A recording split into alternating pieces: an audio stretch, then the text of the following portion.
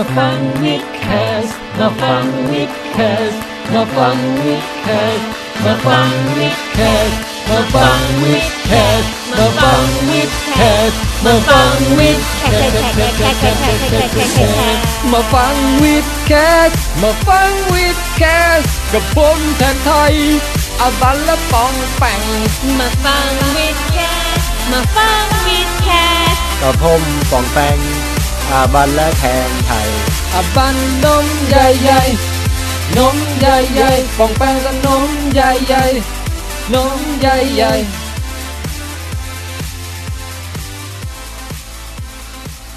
ครับยินดีต้อนรับเข้าสู่รายการวิดแคสครับเย้สวัสดีครับรายการนี้เป็นรายการวิทยาศาสตร์ทางอินเทอร์เน็ตที่ดีที่สุดในประเทศไทยนะครับเฮ้ยสโลแกนนี้เลยเหรอฮะตอนนี้ครับผมโอ้โหมั่นใจค่อนข้างมั่นใจมากครับเพราะต้องเติมไปด้วยว่ารายการนี้เป็นพอดแคสต์วิทยาศาสตร์ที่ดีที่สุดในประเทศไทยณตอนนี้ครับเพราะมันไม่มีใครทำแล้วไงฮะโอ้โหครับภูมิใจไหมบองแปงภูมิใจฮะถึงจะเป็นเสี้ยวหนึ่งของวินาทีหนึ่งในจักรวาลก็ยังดีรางวัลนี้เราตั้งเองเลยนะฮะรางวัลอะไรฮะเนี่ยพอดแคสต์วิทยาศาสตร์ที่ดีที่สุดในประเทศไทยณตอนนี้ ผมแทนไทยประเสริฐกุลสวัสดีครับดิฉันอาบันสามัญชนสวัสดีค่ะผมบองแปงครับสวัสดีครับครับผม คำทำนายชะตาบ้านเมืองประจำปี 2555 ครับโดยคุณโสรจะนวลอยู่จากหนังสือศาสตร์แห่งโหรนะครับปี 2555 ก็คือปีที่ผ่านมา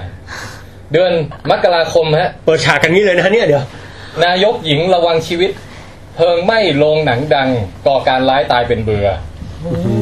กุมภาพันธ์แผ่นดินไหวในไทย9ริกเตอร์วาเลนไทน์วินาศกรรมจำกันได้มั้งนะฮะเหตุการณ์เหล่านี้อันนี้คือของปีไหนนะปีที่ผ่านมาปีที่ผ่านมาฮะปีที่แล้วโอ้โหมีนาคมสหรัฐเศรษฐกิจล้มละลายพม่าเขมรบุกไทยธนาคารใหญ่ล้ม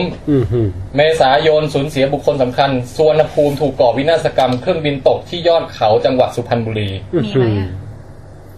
จำไม่ได้ไม่เคยได้ยินว่ามีเลยนะฮะ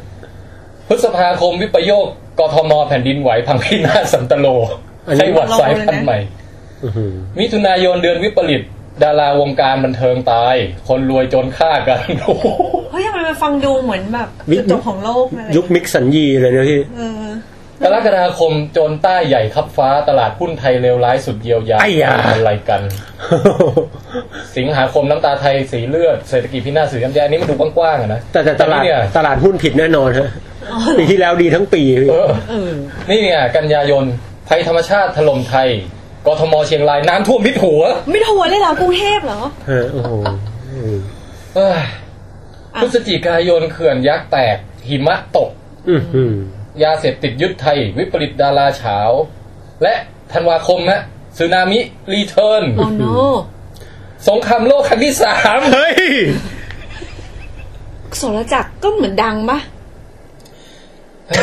แล้วเขาก็ยังแล้วเขาก็ยังแบบว่าเขียนอย่างนี้นะคือเท่าที่อ่านนึกมานี่คือทุกอย่างฉิบหายหมดเลยอ่ะน่ากลัวมากอ่ะครับผมก็บอกได้คำเดียวคุณไม่อยากคอมเมนต์อะไรมากฮะนอกจากอยากจะบอกว่าบุคคลท่านนี้นะฮะไปไหนมาไหนผู้คนยกมือไหว้เรียกอาจารย์แล้วก็ค่อนข้างมั่นใจอย่างมากว่าหนังสือเขาเนี่ยขายได้หลายร้อยเท่าเมื่อเทียบกับหนังสือของผมของแปงและผมรวมกันนะฮะหนังสือที่ต้องมีการรีเสิร์ชวิจัยหาข้อมูลกันอย่างหนักหน่วงครับขายยากกว่าที่แล้วก็ไอศาสตร์แห่งโหรเนี่ยนะฮะถ้าเกิดลองไปเอาดูเล่มเก่าๆเอามาเทียบกันปี2554 255อะไรมาเทียบกันเนี้ยจะพบว่าตัวหนังสือจำนวนมากนะครับเป็นการ copy paste มาจากปีก่อนเพียงแต่สลับเดือนใหม่หรืออะไรอย่างเงี้ยโอ้แล้วคนก็ซื้อเนาะก็ถ้าไม่ซื้อคือเขาไม่ผลิตอย่างนึงอ่ะมันก็ต้องมีคนซื้ออยากรู้ไหมว่าปีนี้เขาทายอะไรบ้างอยากรู้มากเลยฮะเดี๋ยวลองดูดิปีนี้ปีอะไรครับปีงูฮะนอสตราดามุสเมืองไทยนะครับคุณโสรจะนวลอยู่พยากรณ์ว่าปี2556มาแล้วครับเป็นปีมหาวิปโยคครับอ้าวดาวบาปเคราะห์ทั้งราหูและพระเสาร์ร่วมผนึกกำลังลัคนาราศีเมษราศีเมษโอ้การเมืองตกต่ำ ความแค้นชิงชังของผู้คนเกิดอาเพศเกิดจลาจลบุคคลในเครื่องแบบแตกแยกเป็น2ฝ่ายเกิดสงครามกลางเมืองเกิดจลาจลในกรุงเทพหมู่เหล่าแตกแยกถือปืนยิงสู้กันทั่วทุกแถบในกรุงเทพเหมือนหนังฝรั่งคว้างระเบิดสนั่นเมืองบลาบลาบลาโอ้โหให้ฟังดูนี่ไม่มีอะไรดีเลยนะฮะประเทศไทยปีนี้นะฮะจะมีการปฏิวัติประชาชนนะฮะมีการลบกันระหว่างผู้มีอำนาจกับประชาชนครั้งใหญ่ที่สุดครับโอ้ชีวิตต้องลบราค่าฟันกันในหมู่ประชาชนหลากสีเฮ้ยประชาชนหลากสีสงครามกลางเมืองใหญ่ที่สุดในประเทศสูญเสียชีวิตและทรัพย์สินจำนวนมากบุคคลสำคัญและมีชื่อเสียงจะถึงแก่กรรมจากการลอบทำร้ายผู้คนละส่ำละสายเหตุการณ์รุนแรงมหากรียุคจะเกิดขึ้นในเดือนเมษายนเฮ้ยโทษนะพี่อันนี้เมษายนผมก็ได้ยินตรงกันนะครับมาจากไอรายการวิจารณ์ส่งเดชมาสปอยไปนิดจริงเหรอเขาก็พูดฮะว่าเอาสั้นๆเดี๋ยวก่อนปองแปงเท้าความนิดนึงคือตอนนี้ปองแปงมีรายการใหม่นะฮะครับชื่อรายการวิจารณ์ส่งเดชนะฮะจริงๆไม่อยากพูดถึงเท่าไหร่แต่ว่าก็เนี่ยฮะไปทำร่วมกับช่อง GMMZ นะครับครับทีนี้ผมก็ได้สัมภาษณ์โหนกับคุณจ้อนนะฮะซึ่งเป็นคุณจ้อนวินยูเนี่ยครับเรียกคุณจ้อนคือก็โหนท่านนี้ก็ได้บอกไว้ว่าเดือนเมษายนนี้จะมีการเกี่ยวกับการปฏิวัติอะไรเทือกเนี้ยนะฮะครับเรามาดูกันครับนะฮะผมตื่นตูมเลยฮะตอนนี้แล้วก็และนี่เป็นอีกปีหนึ่งที่คุณโสรัจจะได้กล่าวถึงว่าหิมะจะตกในประเทศไทยฮะหิมะต้องตีความหมายหรือเปล่าครับเกิดหิมะตกในเมืองไทยทั่วภาคเหนือและอีสานบางส่วนครับโอ้โหนะฮะโอเคเอาแค่นี้ก็พอเดี๋ยวนะที่ป่องแปงไปสัมภาษณ์หมอดูนี่คือสัมภาษณ์ใครเหมือนเป็นอาจารย์ที่จำชื่อไม่ได้เลยเป็นอาจารย์ที่สอนสมาคมโหรนะอีกทีนึงเหรอแล้วรายการไปเนี่ยเพื่อไปจับผิดเขาหรือว่าไม่รู้ครับแต่ผมก็ถามในสไตล์ผมอะรู้แต่ว่าตอนปกติแขกรับเชิญพอคุยเสร็จนะฮะก็จะออกมาคุยกับพิธีกรตามนิดอันนี้เขาไม่คุยกับผมเท่าไหร่โอเคแสดงว่าทำหน้าที่ได้ดีแน่เลยอย่างไรก็ตามเปิดตัวมาค่อนข้างน่าหดหู่แต่ว่าก็ขอสวัสดีปีใหม่อย่างเป็นทางการนะครับคุณปองแปงและคุณอาบันสวัสดีปีใหม่ฮะทุกท่านฮะครับผมมีอะไรน่าตื่นเต้นไหมคุณแปงปีใหม่นี้ก็ได้กลับอุบลฮะหลับนอนกันอย่างสุขสบายเลยฮะที่อุบลอากาศเย็นอยู่อย่างสงบราวกับของเบ้งในเขาโฮลังกังเลยฮะโอ้โหโฮลังกังโงลังกังพูดนะครับแล้วคุณอาบันฮะคุณอาบันนี่เริ่มต้นปีใหม่ด้วยอะไรหลายอย่างที่มันไม่ค่อยดีนิดหน่อยปรากฏว่าไปตรวจเจอว่าแบบจะเป็นไฮโปไทรอยด์เหมือนทายังอ่ะอยู่ดีๆก็จะอ้วนเอาต่อมพิษทัวทารี่อะไรเนี่ยพิษทัวทารี่คือประเด็นเรื่องประเด็นเรื่องร่างกายของอาบันเนี่ยเดี๋ยวเราน่าจะจัดวิดคาสสักตอนนะทำไมไล่ดูกันไปทีละต่อมตั้งแต่ต่อมใต้สมองต่อมไทรอยด์อะไรเพราะว่าอาบันไปตรวจมาแบบว่าละเอียดเลยใช่ไหมใช่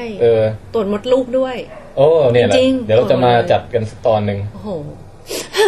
ใจเย็นพี่เครียดอะไรเรารักษาตัวให้หายก่อนแล้วคุณแทนไทยฮะเดี๋ยวจะของผมเนี่ยมีเรื่องราวครับ เดี๋ยวจะมีตำนานการผจญภัยของแทนนะครับแทนไม่ใช่ตินใช่ไหมการผจญภัยของแทนในมาเก๊านะครับไปเที่ยวมาเก๊ามาโอ้โหครับผมมาเก๊านี่คือประเทศจีนฮะจีนฮ่องกงใช่ไหมฮะเดี๋ยวนะครับฮ่องกงนี่ก็คือประเทศไม่มันรวมเป็นแผ่นดินใหญ่หมดแล้วนี่ก็ใช่ฮ่องกงก็เป็นส่วนหนึ่งของจีนอ๋อเหรอฮะใช่แล้วก็มาเก๊าก็ของส่วนจีนใช่แต่ว่าไปมาระหว่างฮ่องกงกับมาเก๊าเนี่ยต้องสแตมป์พาสปอร์ตนะอ้าวก็เป็นคล้ายๆด้วยระบบอะไรของเขาก็ไม่รู้แหละนะก็สแตมป์กันไปเท่านั้นแต่ยังไงก็ตามมีตำนานมาเล่าให้ฟังแต่ก่อนอื่นครับเรื่องหลักของตอนนี้ครับ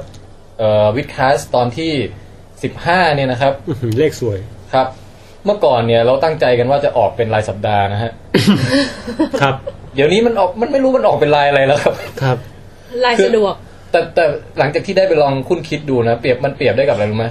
เปรียบได้กับหนังสือการ์ตูนรวมเล่มอ่ะที่เราต้องไปเดินไปดูตามร้านอ่ะว่าบ่อยๆมายังวันนี้เดือนเล่ม36อะไรอย่างเงี้ยยังวะอะไรอย่างเงี้ยโอ้ยังไม่มาว่ะสงสัยเดี๋ยวที่หน้ามาดูใหม่ก็เดินไปกินข้าวกินอะไรไปตาม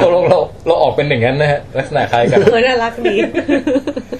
ยังไงก็ตามที่เปรียบได้น่ารักจริงๆนะเนี่ยออกเหมือนการ์ตูนรวมเล่มโอเคครับเรื่องหลักของตอนนี้ฮะครับ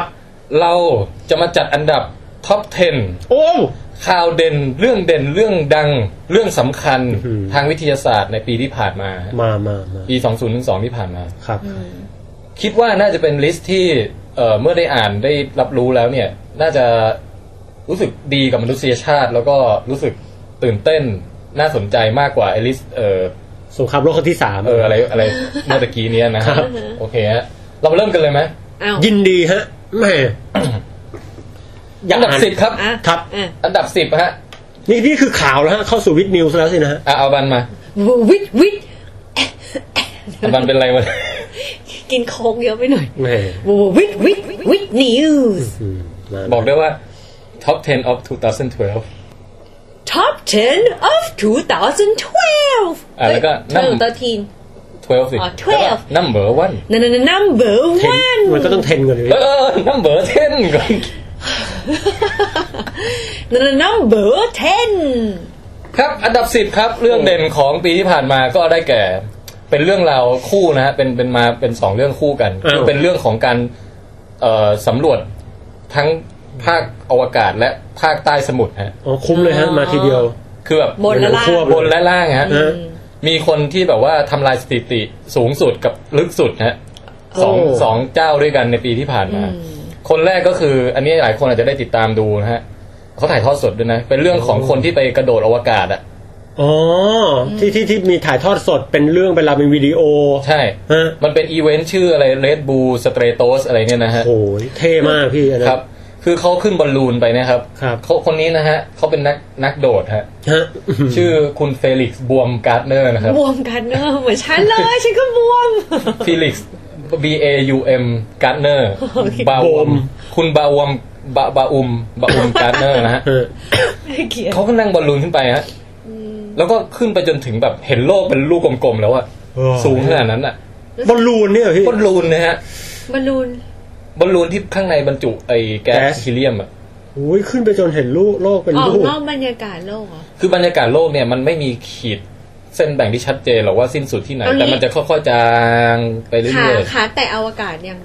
คือคำว่าอวกาศนี่มันก็นิยามลำบากนะพี่ว่ามันจะตรงไหนอวกาศตรงไหนเอางี้สูงจากพื้นดินขึ้นไป39กิโลเมตรอะเครื่องบินเนี่ยบินที่ประมาณ10กิโลเมตรโอ้โห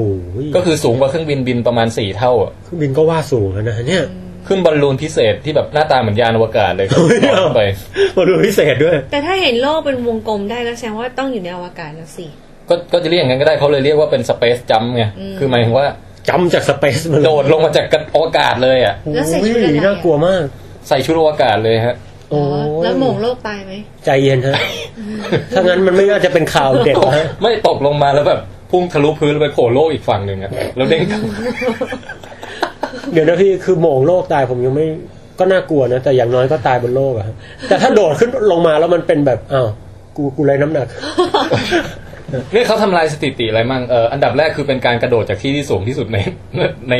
ประวัติศาสตร์นะฮะ39กิโลเมตรก็ยอมให้เขาเหอะไงนะไปโดดตึกใบหยกยังไม่เท่าอย่างที่2คือเป็นบอลลูนที่ทำสถิติขึ้นไปสูงสุดในประวัติศาสตร์ที่ผ่านมาเหมือนกันบอลลูนที่หน้าตาเหมือนยานอวกาศคือมันเป็นบอลลูนที่เขาบอกว่าวัสดุมันเนี่ยนะเป็นเยื่อสังเคราะห์อะไรสักอย่างอะที่บางมากอะสุดยอดบางเป็นโพลีเอทิลีนที่มีความบางถึง 0.02 มิลลิเมตรถ้าอีกาบินมาเผลอชนเข้าไงจึ๊กแต่มันก็คงต้องแข็งแรงมากอาจจะเหนียวคือบางแต่เหนียวแล้วก็บรรจุแก๊สไว้ข้างในได้ประมาณเท่าไหร่นะ 800,000 กว่าลูกบาศก์เมตรอ่ะคือใหญ่มากเมื่อกี้หนา 0. เท่าไหร่นะ 0.02 มิลลิเมตรครับผ้าอนามัยผู้หญิงนี่ 0.1 มิลลิเมตรก็หนากว่านั้นเยอะบางกว่านั้น10 เท่าโอ้ผู้หญิงใส่แล้วไม่รู้สึกอะไรนี่แซวยิ่งไม่รู้สึกเลยอันนี้เป็นจุดสำคัญของข่าวนี้เลยฮะประชดอบันอ๋อค่ะก็เนี่ยอะไรแล้วนะอ๋อใคร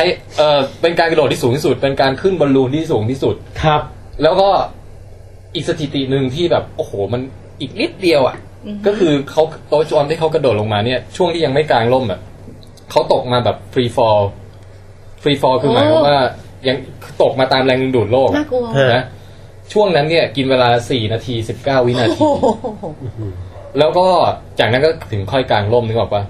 ปรากฏว่าสถิติเนี้ย ขาดไปอีกแค่17วินาทีครับจะทำลายสถิติของคนก่อนหน้าที่ทำไว้ที่ฟรีฟอลนะใช่ฟรีฟอลนานที่สุดอ๋อเหรอคือดึงล่มเร็วไปนิดนึงเจ็บใจเนาะเฮ้ยแปลว่าคนที่ดึงล่มก่อนคือที่เป็นสถิติโลกที่ไม่ใช่หมอเนี่ยฮะเขาโดดต่ำกว่าแต่ดันดึงล่มช้ากว่าอีกเหรอใช่ใช่โอ้โหใจมากแล้วสถิตินี้นานมากนะคือทำไว้โดยคุณคิดทิงเกอร์เป็นนักโดดอีกคนนึงเมื่อปี1960แล้วตายไหมไม่มีใครตายเคยจะได้สถิติโลกแต่คุณคิดทิงเกอร์นี่รู้สึกว่าเท่าที่เคยดูวิดีโอจะแบบ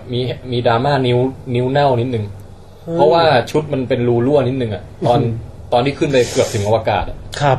แล้วอากาศมันอุณหภูมิมันก็ต่ำมากอะไรเงี้ยก็เลยแบบลงมานี่แบบนิ้วดำเป็นนิ้วนึงอะไรเงี้ย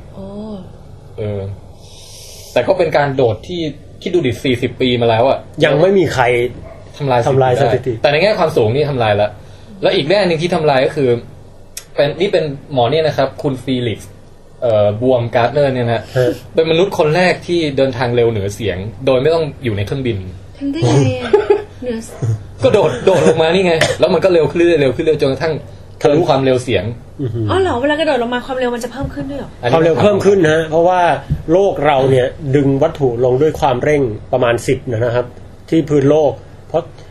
ยิ่งระยะทางมากขึ้นมันก็จะมีความเร็วมากขึ้นเรื่อยๆแต่ถ้าอยู่ในชั้นอากาศบางทีมันเจอแรงต้านจนกระทั่งมันไม่เร็วไปกว่านั้นแล้วแต่นี่ขึ้นไปโดดซะสูงไงมันก็เร็วขึ้นได้เรื่อยๆเพราะไม่มีอากาศต้านถึงแรงดึงดูดจะน้อยก็จริงนะฮะเมื่อเทียบกับพื้นโลกแต่ก็ระยะมันเยอะฮะก็เลยยิ่งเร็วใช่ฮะคือจุดเร็วสุดของเขาเนี่ย 1,342.8 กิโลเมตรต่อชั่วโมงโอ้โหมันไม่เร็วจนหน้าพลุยไข้ขึ้นไปกองบนหัวเลยไม่ใช่หน้าพลุยคือนึกภาพไอ้หมาบูลด็อกนั่งมอเตอร์ไซค์นั่นแหละคือหน้าพลุยไม่ฮะเขาใส่หมวกแบบนักบินอวกาศเลยคือชุดอะไรทุกอย่างเนี่ยต้องมีคือเรื่องนี้เป็นเรื่องเกี่ยวกับวิทยาศาสตร์ไงก็คือพวกเทคโนโลยีอะไรทั้งหลายที่ทำให้คนนี้โดดได้สำเร็จเนี่ยมันต้องวิศวกรรมขั้นสุดยอดนั้นชุดนี้ก็เปรียบได้กับชุดอวกาศเลยอ่ะมีการปรับความดันปรับอุณหภูมิเลยแล้วความดันเปลี่ยนเร็วมากนะช่วงที่โดดลงมาใช่ไหมสุดยอดโอ้มีปัญหาหนึ่งที่ตอนนั้นนั่งดูถ่ายทอดสดอยู่เหมือนกันนะครับปัญหาหนึ่งก็คือว่าไอ้คราวก่อนที่เคยโดดมาคนพยายามทำกันมาเนี่ยปัญหาหนึ่งคือพอขึ้นไปถึงอวกาศแล้วเนี่ยพระอาทิตย์มันแสบตามากครับนั่นดิอ๋อมันไม่มีชั้นบรรยากาศอะไรกรองเลยแล้วบางคนแบบเกือบตาบอดเพราะเห็นเนี้ยก็เลยรอบนี้เขาก็เลยมีการแบบทำเป็นฉาบอะไรสักอย่างที่มันกรองแสงอาทิตย์ได้ดีมากตรงหมวกกันน็อกเขานะสุดยอดน่าสนใจมากแล้วก็ไอช็อตจังหวะที่เขาออกมาจากบอลลูนแล้วก็ออกมายืนอยู่ตรงเป็นสะพานเหมือนท่าน้ำอย่างนั้นอ่ะแต่ว่ามองไปเห็นโลกเป็นกลมๆอ่ะเท่มากอันนี้สุดยอดมากอ่ะเข้าใจเงินเองขึ้นแล้วขนลุกอ่ะโอ้อันนี้สปอนเซอร์ก็คือ Red Bull ฮะซึ่งRed Bullเลือกคนนี้ทำไมไม่Red Bullเขาก็ชอบสนับสนุนอะไรพวกนี้อยู่แล้วกีฬาเอ็กซ์ตรีมต่างๆไปเสนอโครงการเราไม่รู้จักเขาไงเราก็เลยไม่รู้โครงการตอนนี้เราอย่างว่าใครเป็นคนคิดใครเป็นคนไปทาบทามใครอะไรอย่างเงี้ยนะแต่Red Bullเป็นบริษัทที่ผมชอบนะครับคือนั่นน่ะสินี่แหมอวันเนี่ยพูดเข้าเรื่องเลยนะก็คืออย่างนี้ครับอย่าพูดเลยเดี๋ยวไม่ได้จ๋อยก็ไม่เป็นไรรายการเราไม่ซีเรียสอยู่แล้วครับคืออย่างนี้เมื่อไม่กี่วันก่อนมีตัวแทนจาก Red Bull เนี่ยจากRed Bull ยุโรปด้วยนะอ๋อไม่ใช่กระทิงแดงด้วยไม่ใช่กระทิงแดงนะฮะอันนี้ของไทยนะฮะRed Bull ที่ชอบสนับสนุนอะไรพวกเนี้ย Extreme ทั้งหลายรถแข่งอะไรทั้งหลายเขาติดต่อวิดแคสมาครับโอ้โหแล้วก็บอกว่าเอ้ยดูแล้วรายการคุณเนี่ยเข้าข่ายกิจกรรมที่Red Bullอยากสนับสนุนอยากจะเชิญมาร่วมงานนี่เราเอ็กซ์ตรีมพอๆกับไอโดดนั่นเลยเหรอเราก็รู้สึกมันเอ็กซ์ตรีมมากเลยว่าพวกเราเนี่ยไม่ก็กลุ่มคนฟังไงแต่อย่างไรก็ตามก็คือว่าหลังจากนั้นก็ยังไม่ได้คุยกันให้รู้เรื่องนะแต่เป็นอะไรที่น่าตื่นเต้นว่าโอ้โหมีRed Bullสนใจเราด้วยเหรออะไรอย่างเงี้ยลิโพถ้าเกิดสนใจที่จะตัดหน้าคู่แข่งเชิญนะคะลาลิน เขาก็คือตอนแรกเขาถามที่อยู่ก่อนเราก็เลยบอกไปเขาจะส่งไอเครื่องดื่มใหม่อะไรไม่รู้มาให้ลองกินกันดูใช่คือคักไงครับก็เดี๋ยวมันจะได้ไม่หลับด้วยนะฮะว่าจะเป็นยังไงแต่หัวใจพี่ได้อยู่กินแล้วดีตื่นอย่างโอ้นี่ขนาดข่าวที่10แล้วยินว่ามีใต้มหาสมุทรอะไรสักอย่างใช่ก็นี่คือเจ้านี้คือสถิติสูงสุดใช่ไหมการโดดสูงสุดอีกเจ้านึงคือใครรู้ไหมฮะคนที่เรารู้จักกันดีครับเฮ้ยเธอชอบเดี๋ยวริชาร์ดแบรนสันนี่ก็ใกล้เคียงอยู่นะคือเป็นคนประเภทคล้ายๆกันนะบิลเกตโนมันต้องรวยมากๆอ่ะก็มันรวยมากวันก็มันอาจจะต้องการชีวิตแบบว่าความตื่นเต้นอยู่บ้านเถอะคุณนี่ฮะคุณเยมคาเมรอนเฮ้ยคุณเยมคาเมรอนผู้กำกับเรื่องไททานิคนั่นไงและ The Terminator ภาค2และอวตารที่โด่งดังคนนี้ฮะเขาลงทุนแบบ develop พัฒนาเรือดำน้ำของตัวเองขึ้นมา ร่วมกับสถาบันอะไรต่างๆนะนักวิทยาศาสตร์แล้วก็ปีนี้ครับเขาทำลายสถิติเป็นคนที่โซโล่เดี่ยวนั่งเรือดำน้ำลงไปจนถึงจุดที่ลึกที่สุดของโลกคือไม่มีพนักงานคนอื่นช่วยอะไรเลยแกออเปเรตเครื่องเองคือที่ผ่านมามันจะมีแบบไปกันเป็นทีมไปกันเรือดำน้ำใหญ่ขนาดใหญ่ครับอยู่กัน2คนบ้างมันคิดอะไรของมันวะแต่คุณเยมรอบนี้แบบลงไปคนเดียวเลยแล้วก็เคยมีคนลงไปเหยียบนะจุดไม่ใช่เหยียบสิไปแตะเอายานไปแตะนะจุดที่ลึกสุดของโลกเนี่ยฮะน้อยมากนะคือเขาเป็นเพียงไม่แน่ใจว่าคนที่4ของโลกหรืออะไรสักอย่างเนี่ยที่ลงไปถึงลึกขนาดนั้น11กิโลเมตรใต้ระดับน้ำทะเลคือเอาภูเขาเอเวอเรสต์เสียบลงไปยังเหลือที่อีก3กิโลอ่ะโอเคค่ะยิ่งกว่าพิชิตเขาโอ้ยลึกด้วยความลึกแล้วนึกภาพมันยิ่งใหญ่มากเลยมันลึกมากเว้ยแล้วมันคือไอ้ร่องเหวมาเรียนาที่อยู่ตรงเลยฟิลิปปินส์ไปตรงนั้นอ่ะเฮ้ยอย่างงี้มันต้องเจอตัวประหลาดอะไรน่าเกลียดแน่อันนี้ยังไม่ได้ดูข่าวละเอียดว่าเขาเจอตัวอะไรเขาถ่ายวิดีโอแบบไว้หรือเปล่าหน้าโอ้คุณเยมคาเมรอนน่ะนะเขาจริงอ่ะอาจจะแรงบันดาลใจหนังเรื่องใหม่ก่อนหน้านี้เขาเคยทำสารคดีเกี่ยวลงไปถ่ายสิ่งมีชีวิตประหลาดในใต้น้ำลึกมาก่อนนะคือเขาเริ่มตั้งแต่ยุคทำเรื่องไททานิคไงเขาติดใจมากเว้ยการแบบลงไปสำรวจน้ำลึกอะไรเงี้ยหลังจากนั้นมานี่แบบเอาจริงเอาจังแบบร่วมมือกับนักวิทยาศาสตร์ไปค้นหาสปีชีส์ใหม่ลึกลงไปหลายกิโลเมตรอะไรเงี้ยความรวยก็มีประโยชน์ด้วยนะนี่น่ะสิใช่แล้วก็พอตังค์หมดก็มาทำหนัง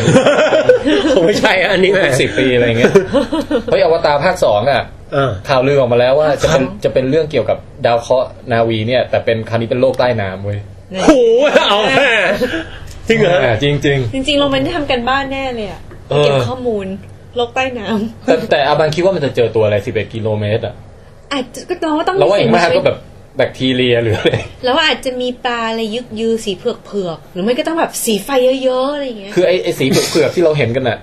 เนี่ยนะไอ้สีเผือกนี่มันอะไรกันนี่คือพวกสัตว์ตัวซีดๆขาวๆไม่มีลูกตาอะไรที่อยู่ใต้มหาสมุทรลึกๆอ่ะไอ้นั่นมันหลักแบบแค่2กิโลเมตร3กิโลเมตรอะไรก็เจอแล้วนะแต่นี่11กิโลเมตรไม่รู้มันจะมีอะไรอยู่เดี๋ยวนะพี่จริงๆพี่แทนพูดว่าแค่2กิโล3กิโลผู้มันลึกมากนะพี่2กิโลพอแฝงดำน้ำได้กี่เมตรน่าจะไม่ถึง2เมตรอ่ะพี่หูก็เริ่มแบบปวดแล้วอ่ะพี่สงสัยเหมือนกันแล้วว่าคุณเยมเนี่ยลงไปเขาปวดหูมั้งวะหรือว่าเรือดำน้ำเขาแบบสุดยอดมากจนแบบว่ามันก็คงต้องดีเหมือนกันนะอาจจะต้องกินยาฟิตร่างกายอะไรมาเลยว่าคือดูรูปแล้วอ่ะที่มันแคบมากคือแบบขยับตูดได้3นิ้วแค่นั้นแหละไม่ใช้เวลานานมากกว่าจะลงไปถึงโอ้เขาบอกว่าลงทริปเนี้ยเขาใช้เวลาทั้งหมดขาลงและขาขึ้นรวมกัน7ชั่วโมงนานเหมือนกันนะพี่แล้วก็แต่ว่าอันนี้คือไม่ใช่ลงปุ๊บแล้วขึ้นเลยนะคือลงไปแล้วก็แบบทะเลถลายอยู่ประมาณ3ชั่วโมงแล้วก็กลับขึ้นมาแต่ก็คือ7ชั่วโมงนี่แค่เอาขึ้นกับลงอย่างเดียวไม่นับทะเลถลายไม่7ชั่วโมงคือรวมทะเลถลายไปแล้วถึงทะเลถลายก็อาจจะลงชั่วโมงนึงทะเลถลายอีกแบบว่า5ชั่วโมงขึ้นอีกโอ้พี่แต่เข้าใจมากอ่ะข้อ1คือแบบรวยขนาดนี้ชีวิตขนาดนี้เป็นผมอยู่บ้านเลี้ยงหลานดีกว่าเสียดายชีวิตเกิดลงไปปุ๊บแล้วแบบเจอแบบลูกตาปิ๊บลูกตาใหญ่ขึ้นมาใช่แล้วก็ขยับเป็นสัตว์ประหลาดจะร้องยังไงอะพี่ไม่แล้วถ้าเกิดลงไปแล้วแบบเห็นแสงสว่างอะไรบางอย่างพอเข้าไปดูใกล้ๆเป็นป้ายไฟเขียนว่ายินดีต้อนรับเงี้ยจ้าหลอนกว่านี้เป็นไฟแบบกระพริบปิ๊บวิ่งยินดีต้อนรับเขียนชื่อด้วย Welcome James Cameron เคยมีพล็อตได้เลยนะเนี่ยคิดว่าคงหลอนแล้วล่ะเมื่อไหร่จะมีคนแกล้งแบบแอบหย่อนไฟลงไปก่อนอะไรเงี้ยแต่เดี๋ยวนะเป็นผมนี่วิ่งอยู่แค่1 นาทีผมก็ลุกผมก็รีบขึ้นมาคุยแล้วฮะนี่ทะเลถลายอยู่นานเลยนะแต่ว่ามีคนเดียวเนาะแล้วแบบนึกภาพเหมือนกับเราขับรถดึกๆเงี้ยมันก็จะเห็นแค่ไฟสปอตไลท์ที่ส่องอยู่ข้างหน้าใกล้ๆแล้วน้ำใต้ทะเลคงขุ่นๆแบบตื่นเต้นน่ะพี่ถ้าเกิดยาน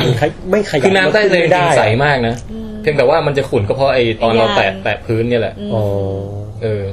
มันตดทำให้ดินมันฟุ้งขึ้นมาคือถ้ามันขึ้นมาไม่ได้แล้วแบบตอนนั้นที่เขามีเชือกผูกเอาไว้ป่ะตัวนี้ไม่รู้อ่ะน่าจะมีแบบวิธีสื่อสารน่าจะมีวิธีแบบ fail safe อะไรทั้งหลาย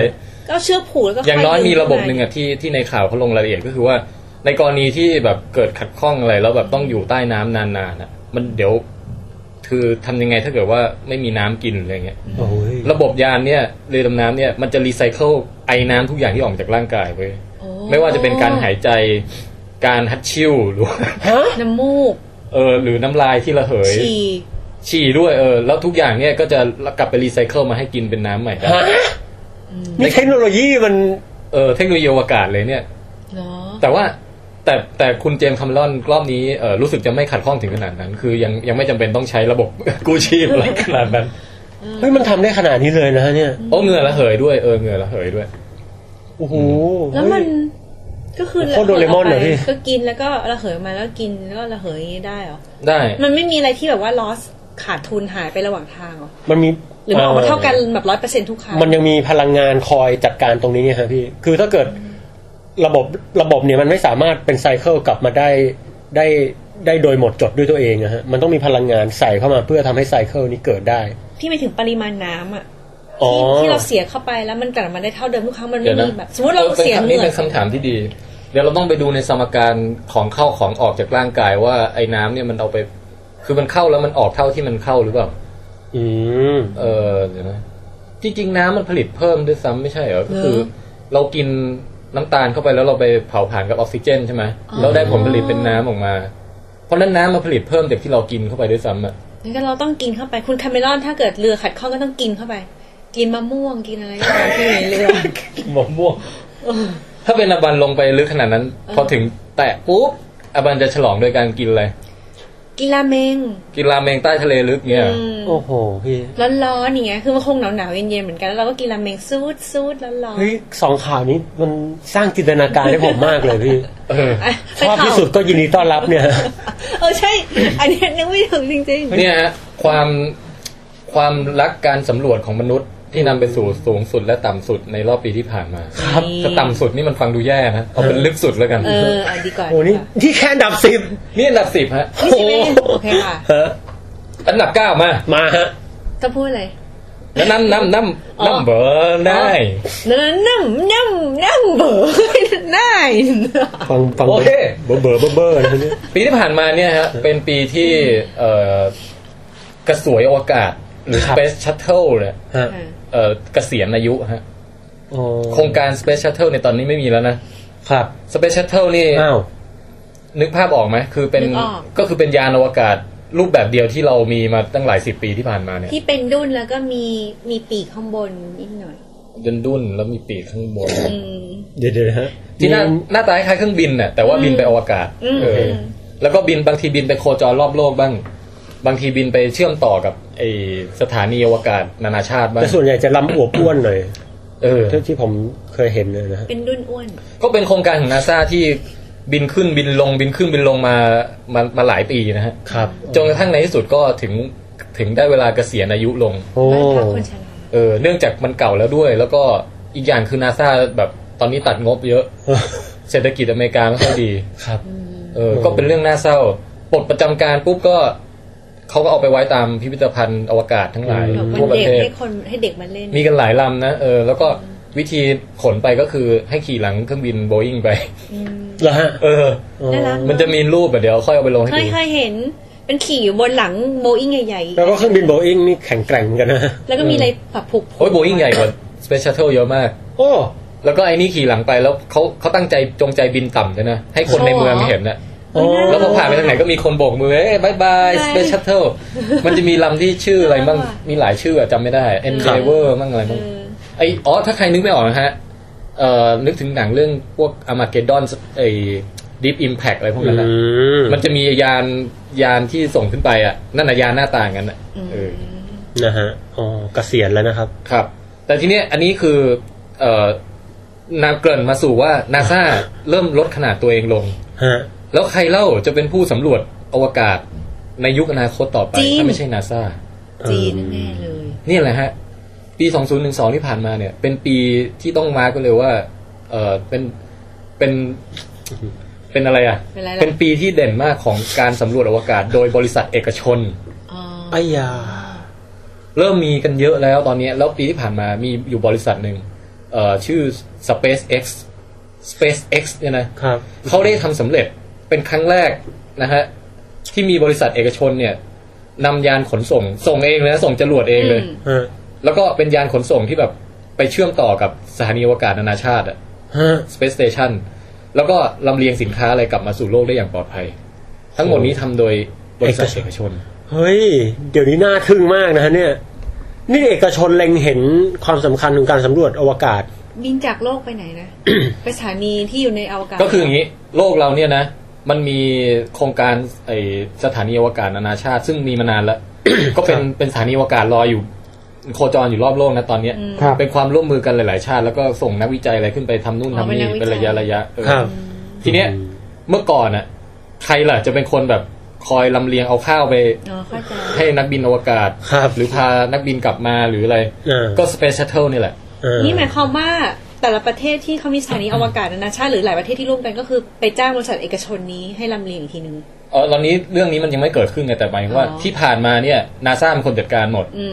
Space Shuttle ก็ขึ้นจากอเมริกาหมดอะไรเงี้ยลำเลียงไปใช่ไหมแล้วก็แต่ว่าตอนนี้ Space Shuttle ปลดประจำการแล้วเปิดพื้นที่ให้เอกชนภาคธุรกิจเข้ามาจัดการตรงนี้แทนเฮ้ยแล้วก็เนี่ยปีนี้ปีที่ผ่านมาเป็นปีแรกที่ว่าเอกชนทำตรงนี้สำเร็จคือส่งยานขนส่งยังไม่มีคนนะแต่เป็นก้าวแรกไงส่งยานขนส่งขึ้นไปเทียบไปด็อกกิ้งกับไอ้ Space Station น่ะแล้วก็ถ่ายรูปนักบินอวกาศอะไรแบบว่าทุกคนแบบยินดีปีดาไอ้ยานนี้มันชื่อยานดราก้อนนะฮะยานเท่มากยานดราก้อนมังกรผงาดด็อกกิ้งสำเร็จสวยงามแล้วก็ขนส่งไม่รู้ขาไปนี่ขนอะไรไปด้วยป่ะแล้วขากลับก็ขนของกลับมาอะไรเงี้ยลงทะเลอย่างปลอดภัยตัวยานสามารถนำกลับมาใช้ใหม่ได้แล้วภาคเอกชนเนี่ยมันดีอย่างมันเอฟเฟกตีฟในแง่ของการคิดเรื่องธุรกิจอ่ะมันคิดแบบทำยังไงให้เซฟคอสให้มากที่สุดแต่ยังคงปลอดภัยที่สุดอะไรเงี้ยแล้วดำเนินการรวดเร็วไม่ต้องรอแบบอนุมัติ โอ้โหแบบการเมืองอะไรเพราะนั้นเป็นยุคที่น่าตื่นเต้นมากแล้วก็มีบริษัทหนึ่งชื่อบริษัทบิกเกโลตั้งชื่อตามคือเรานึกภาพแบบถ้าบริษัทอะไรนะอย่าง Microsoft ก็มีบิลเกตอะไรเงี้ยครับบิกเกโลนี่ก็มีคุณโรเบิร์ตบิกเกโลครับคุณโรเบิร์ตบิกเกโลเป็นแบบมหาเศรษฐีผู้มีวิสัยทัศน์อยากจะเป็นเจ้าแรกที่บุกเบิกทำอะไรรู้ไหมทำโรงแรมอวกาศฮะไอ้ยาแล้วเขาทำเป็นเล่นไปพี่บันนี่มันไอเดียวิจิตรมากคือเขาปกติเขาทำคือเป็นเชนโรงแรมอยู่ในที่ในโลกนี้บนโลกเราเนี่ยอยู่ที่อเมริกาเลยแล้วแบบความคิดก้าวหน้าบอกเอางี้ดีกว่าเรามาทำคือเขาไม่ได้คิดเรื่องโรงแรมอย่างเดียวนะแต่เขาคิดว่าเขาสร้างเป็นโมดูลเป็นเหมือนเป็นสถานีอวกาศที่เอกชนผลิตเองอ่ะแล้วมันเป็นลูกๆไงแล้วแต่ลูกพอส่งขึ้นไปแล้วไปต่อกันได้อะไรเงี้ยเฮ้ยนี่มันเข้าสู่ยุคอวกาศสุดๆเฮ้ยแต่ถ้าเราเป็นมหาเศรษฐีเราก็อยากไปพักที่ผมก็อยากไปนะพี่มันต้องตื่นเต้นเราใจเจอประสบการณ์ตื่นมาเจอโลกเป็นกลมๆหันไปเจอลอยไปหาลูกแขกแบบแล้วไอสถานีอวกาศคือจะเรียกมันว่าเป็นอะไรแต่ผมขอแค่วันเดียวก็พอแล้วพี่เป็นไอห้องโรงแรมอวกาศของบิกเกโลเนี่ยนะเขาทำออกมาได้สำเร็จแล้วนะแล้วก็คือภายในมันกว้างขวางพอสมควรเมื่อเทียบกับคือกว้างขวางกว่าไอสถานีอวกาศที่มีอยู่เดิมของรัฐบาลอ่ะเยอะมากอ่ะแล้วระบบอะไรต่างๆก็สุดยอดหมดแล้วก็เขาก็เตรียมแผนธุรกิจไว้2อย่างคือว่า1คือจะทำโรงแรมอวกาศนี่แหละเขาเป็นผู้ผลิตอย่างเดียวแล้วใครจะมาซื้อไอตัวห้องโรงแรมของเขาเนี่ยแล้วเป็นคนส่งขึ้นไปแล้วบริหารกิจการ ก็มาหุ้นมาอะไรก็มาซื้อกับเขาเงี้ยตั้งราคามีในเว็บไซต์มีราคาบอกอะไรเรียบร้อยทุกอย่างโปรดักชั่นอะไรเสร็จหมดแล้วนะมีให้ดูป่าวว่าตกแต่งห้องแบบไหนนี่ยังสามารถเข้าดูได้เดี๋ยวค่อยรูปลงให้ดูน่ารักหรือว่าตื่นเต้นเฮ้ยเดี๋ยวนะฮะอย่างนี้คือต่อไปนี้เนี่ยนะฮะจับจองพื้นที่ทางอวกาศไว้นะครับท่านผู้ฟังฮะผมเคยได้ยินว่าเวลาซื้อที่ดินเนี่ยครับหมายถึงว่าราคาที่ดินเราซื้อตั้งแต่แผ่นดินเนี่ยฮะเรื่อยไปถึงสูงขึ้นไปอย่างไรที่สุดนั่นคือเขตของเราใช่ไหมฮะนี่พื้นที่ของเรามีแล้วนะฮะ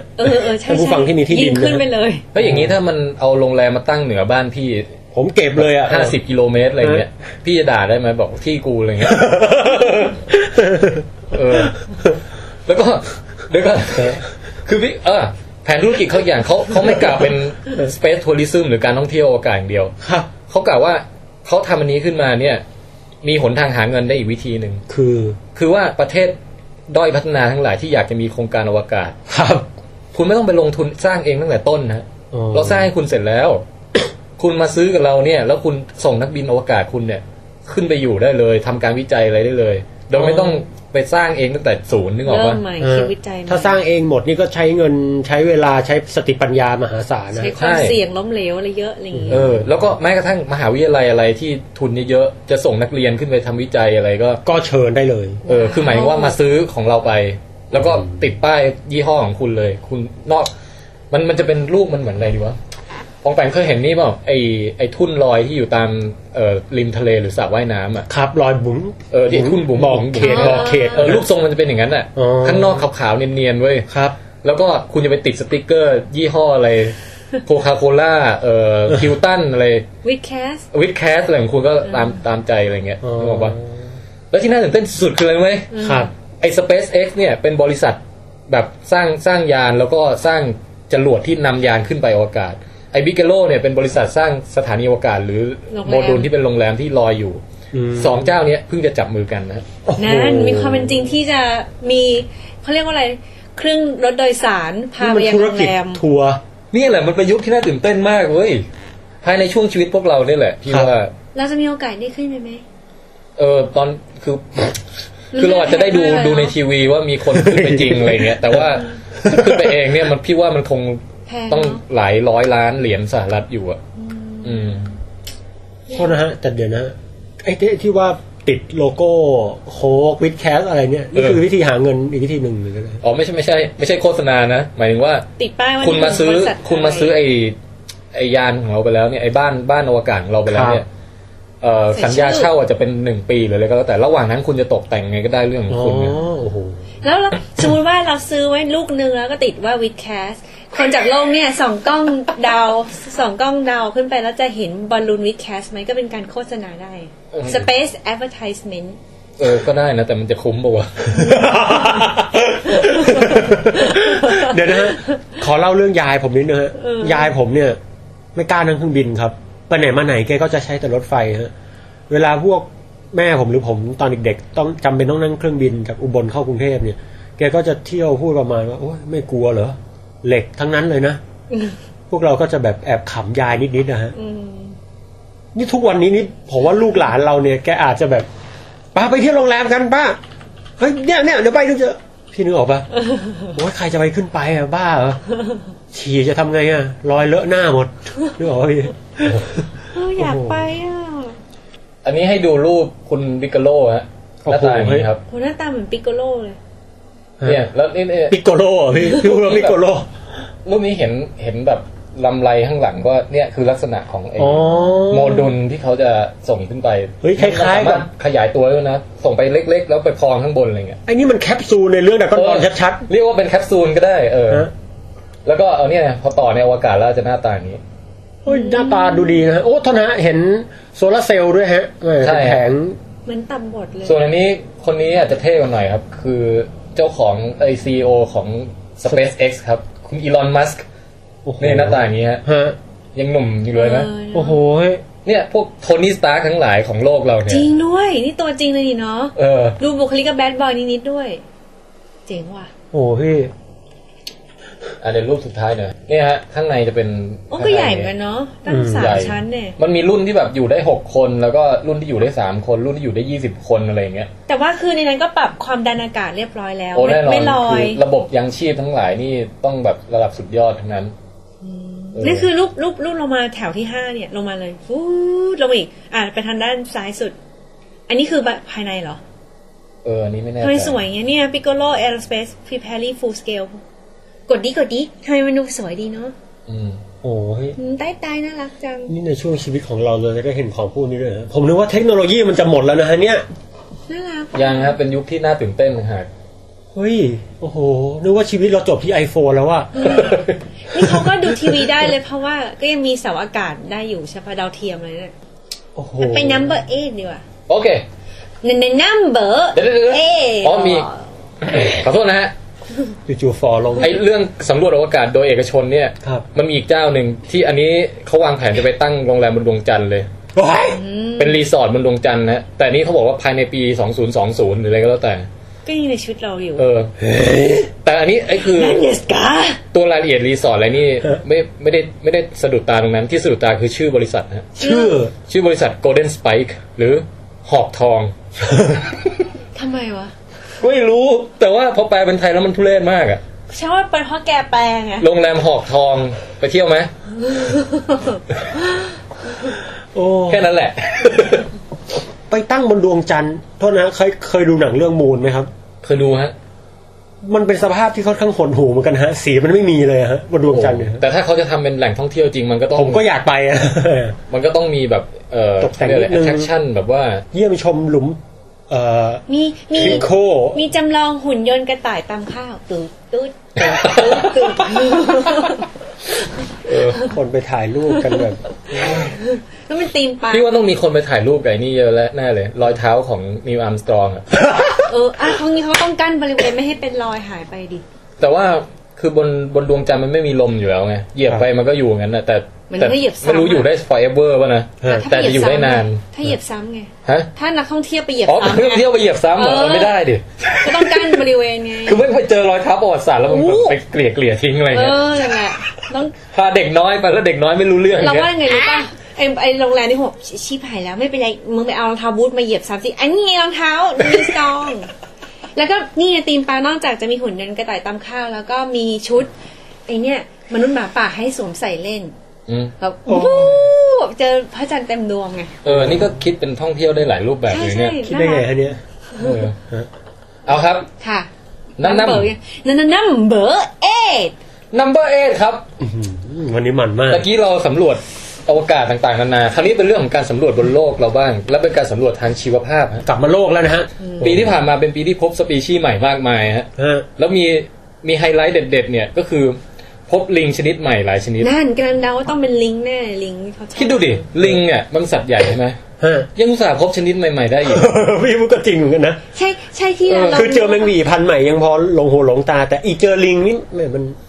ก็นี่จริงๆพบสปีชีส์หลากหลายมากมายนะมีทั้งพวกหนอนพวกแมลงพวกอะไรพืชอะไรอย่างนี้แต่ว่าเราไฮไลท์เฉพาะลิงเดี๋ยวให้ดูฮะมีลิงตัวนึงที่พบใหม่ที่พม่าเนี่ยหน้าตาน่ารักมากครับมันคือเดี๋ยวนะฮะอันนี้ครับเดี๋ยวก่อนมันคือเขาเรียกว่ามี2ชื่อนะฮะ1คือ snub nose monkey หรือว่าลิงจมูกบุบจมูกบี้ลิงไร้ดั้งหรือว่าลิงดั้งยุบหรืออะไรก็ว่าไปนะฮะมันเอาแปลงบรรยายหน่อยดิคือมันลักษณะเหมือนรูปที่เห็นนะฮะเหมือนเอลวิสที่โดนตัดเฉือนดั้งจมูกทิ้งไปอะฮะเราไม่อยากหยาบคายเลยแต่เรารู้สึกเหมือนไมเคิลแจ็คสันเลยเดี๋ยวเหมือนไงพี่ไมเคิลแจ็คสันพูดถึงไมเคิลแจ็คสันเดี๋ยวนะไมเคิลแจ็คสันเนี่ยน่าสงสารนะไมเคิลแจ็คสันตายหลายปีแล้วใช่ไหมครับแต่ว่าปีที่แล้วเนี่ยมาไงฮะเนี่ยอันนี้เปล่าคือนึกย้อนกลับไปถึงคำทำนายของโหนอ่ะไม่เห็นจะมีใครทายเลยว่าปีที่แล้วแบบสตีฟจ็อบส์ตายหรือว่ามีเหตุการณ์อะไรสำคัญอีกว่าปีที่แล้วที่คือมันเวลาอ่านเงี้ยมันได้2อย่าง1ไอ้ที่เขาทายเนี่ยมีเกิดบ้างไหมกับอีกอย่างนึงคือแล้วไอ้ที่ไม่ทายที่มันเกิดเนี่ยไอ้ที่มันเกิดแล้วสำคัญเนี่ยแต่ไม่ทายจะทายเลยอะไรเงี้ยเขาไม่ทำนายเขาไม่ทายสตีฟจ็อบส์ตายไม่มีใครทายจริงบัลลังก์ไม่จะถูกแบนไม่มีใครทายเลยชื่อบัลลังก์อย่างไรก็แล้วแต่กลับมาลิง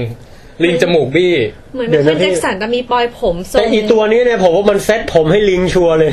ดูจากแล้วมันกินหญ้ากินอะไรด้วยดูโคตรชิวเลยไม่เหมือนว่ายากุซ่าญี่ปุ่นกำลังแคะมาจิ้มฟันแคะฟันหรอเท่านั้นคือผมไม่อยากจะเหยียดสปีชีส์แต่ผมรู้สึกหน้ามันดูโง่ๆพี่อีกชื่อหนึ่งของมันคือ Sneezing Monkey ครับชื่อเป็นลิงจามฮะชอบจามเหรอจามจมูกบุกเลยที่มามันน่ารักมากเขาบอกว่าลิงชนิดเนี้ยเวลาฝนตกจะจามครับเพราะน้ำไหลเข้าจมูกเฮ้ยแล้วที่เขาแบบตามไปหาตัวมันเจอวิธีหาตัวมันก็คือว่าต้องรอให้ฝนตกแล้วคอยฟังเสียงจามจริงเหรอพี่แล้วเขามีวิดีโอเสียงจามมันไหม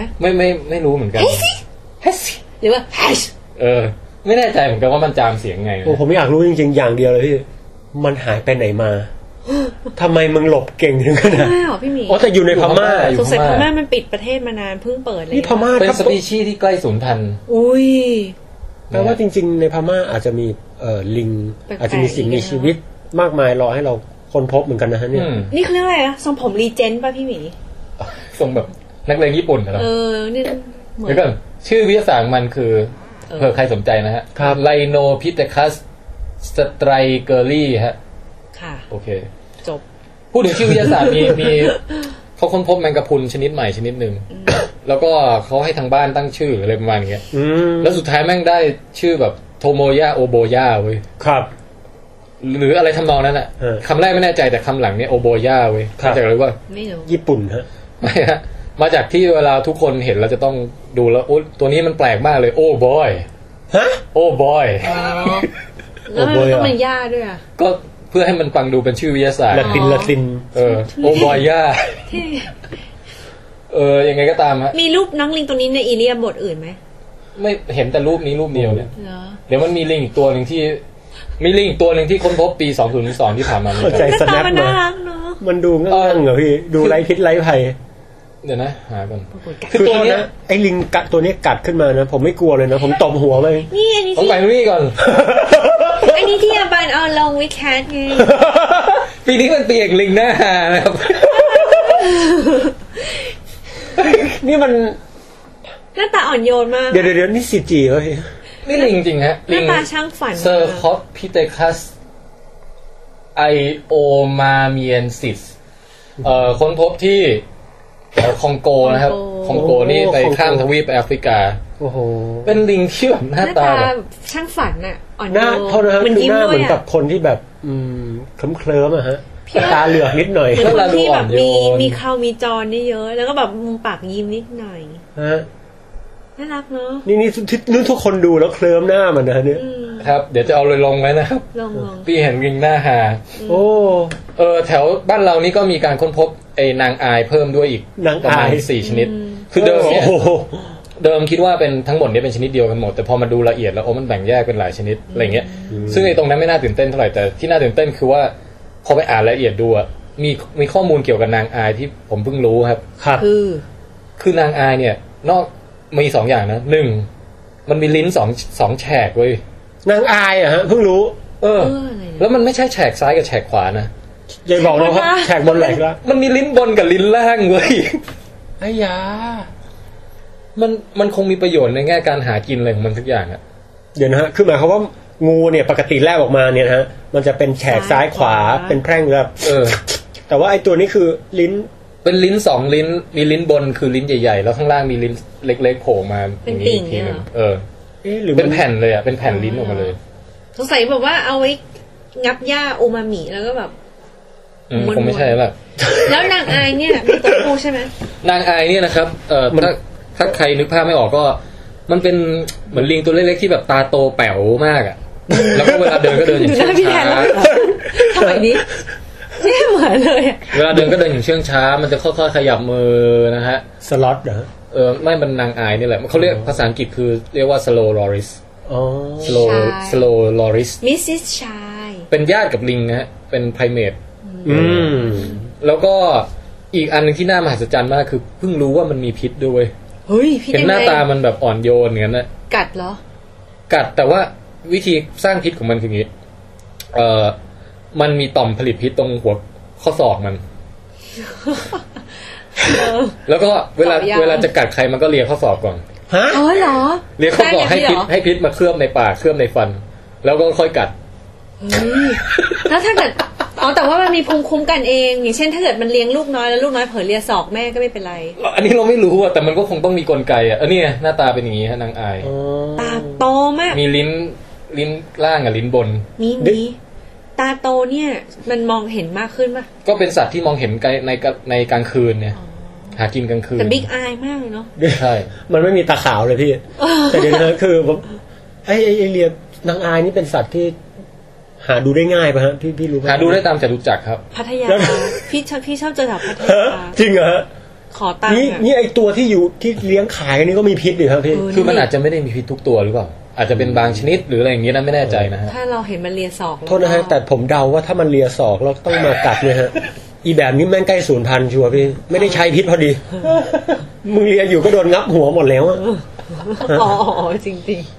ไม่แน่ใจนะโอ้โหนางอายแต่หน้าตามันบ้องแบวน่ารักนะฮะแล้วก็ลิ้นเนี่ยลิ้นเล็กๆออกมานะท่านผู้ฟังฮะถ้าได้ดูรูปนี่จะแทบมองไม่เห็นนะฮะ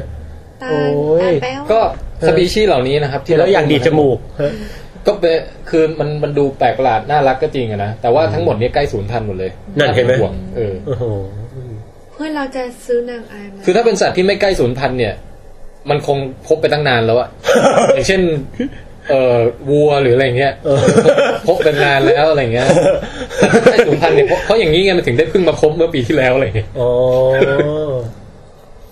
นะอาบันว่าอะไรนะแล้วบอกว่าเพื่อนเรากำลังจะสั่งซื้อนางอายมาเลี้ยงเนี่ยเฮ้ยเพื่อนอาบันจะซื้อมาโมเสสไม่ใช่เหรออ๋อเหรอคนละอย่างกันเหรอคนละอย่างมาโมเสสเป็นลิงแล้วเป็นลิงโลกใหม่ก็คือคนละตระกูลกับนางอายจากประสบการณ์ที่เราเคยซื้อชูการ์ไกเดอร์เลี้ยงเราตัดสินใจแล้วว่าอย่าซื้อสัตว์ป่ามาเลี้ยงนะครับไอชูการ์ไกเดอร์เท่านั้นคนรู้จักผมคนหนึ่งก็ซื้อมาเลี้ยงเหมือนกันก็น่ารักดีนะตัวเท่ามือเลยแล้วก็ดูน่ารักแต่พอโตมาแล้วแบบพี่รู้สึกว่ามันไม่แฮปปี้กับสิ่งที่อยู่ในห้องเล็กๆในกรงหรือในห้องยังไงมันจะกลายเป็นดุร้ายมากอ่ะแล้วกัดเลือดสาดแล้วแบบเหมือนมันจิตอ่ะพี่ก็รู้สึกผิดมากเลยแบบพี่กัดเลือดสาดเลยพูดเลยพูดจริงกัดจริงๆกัดแบบ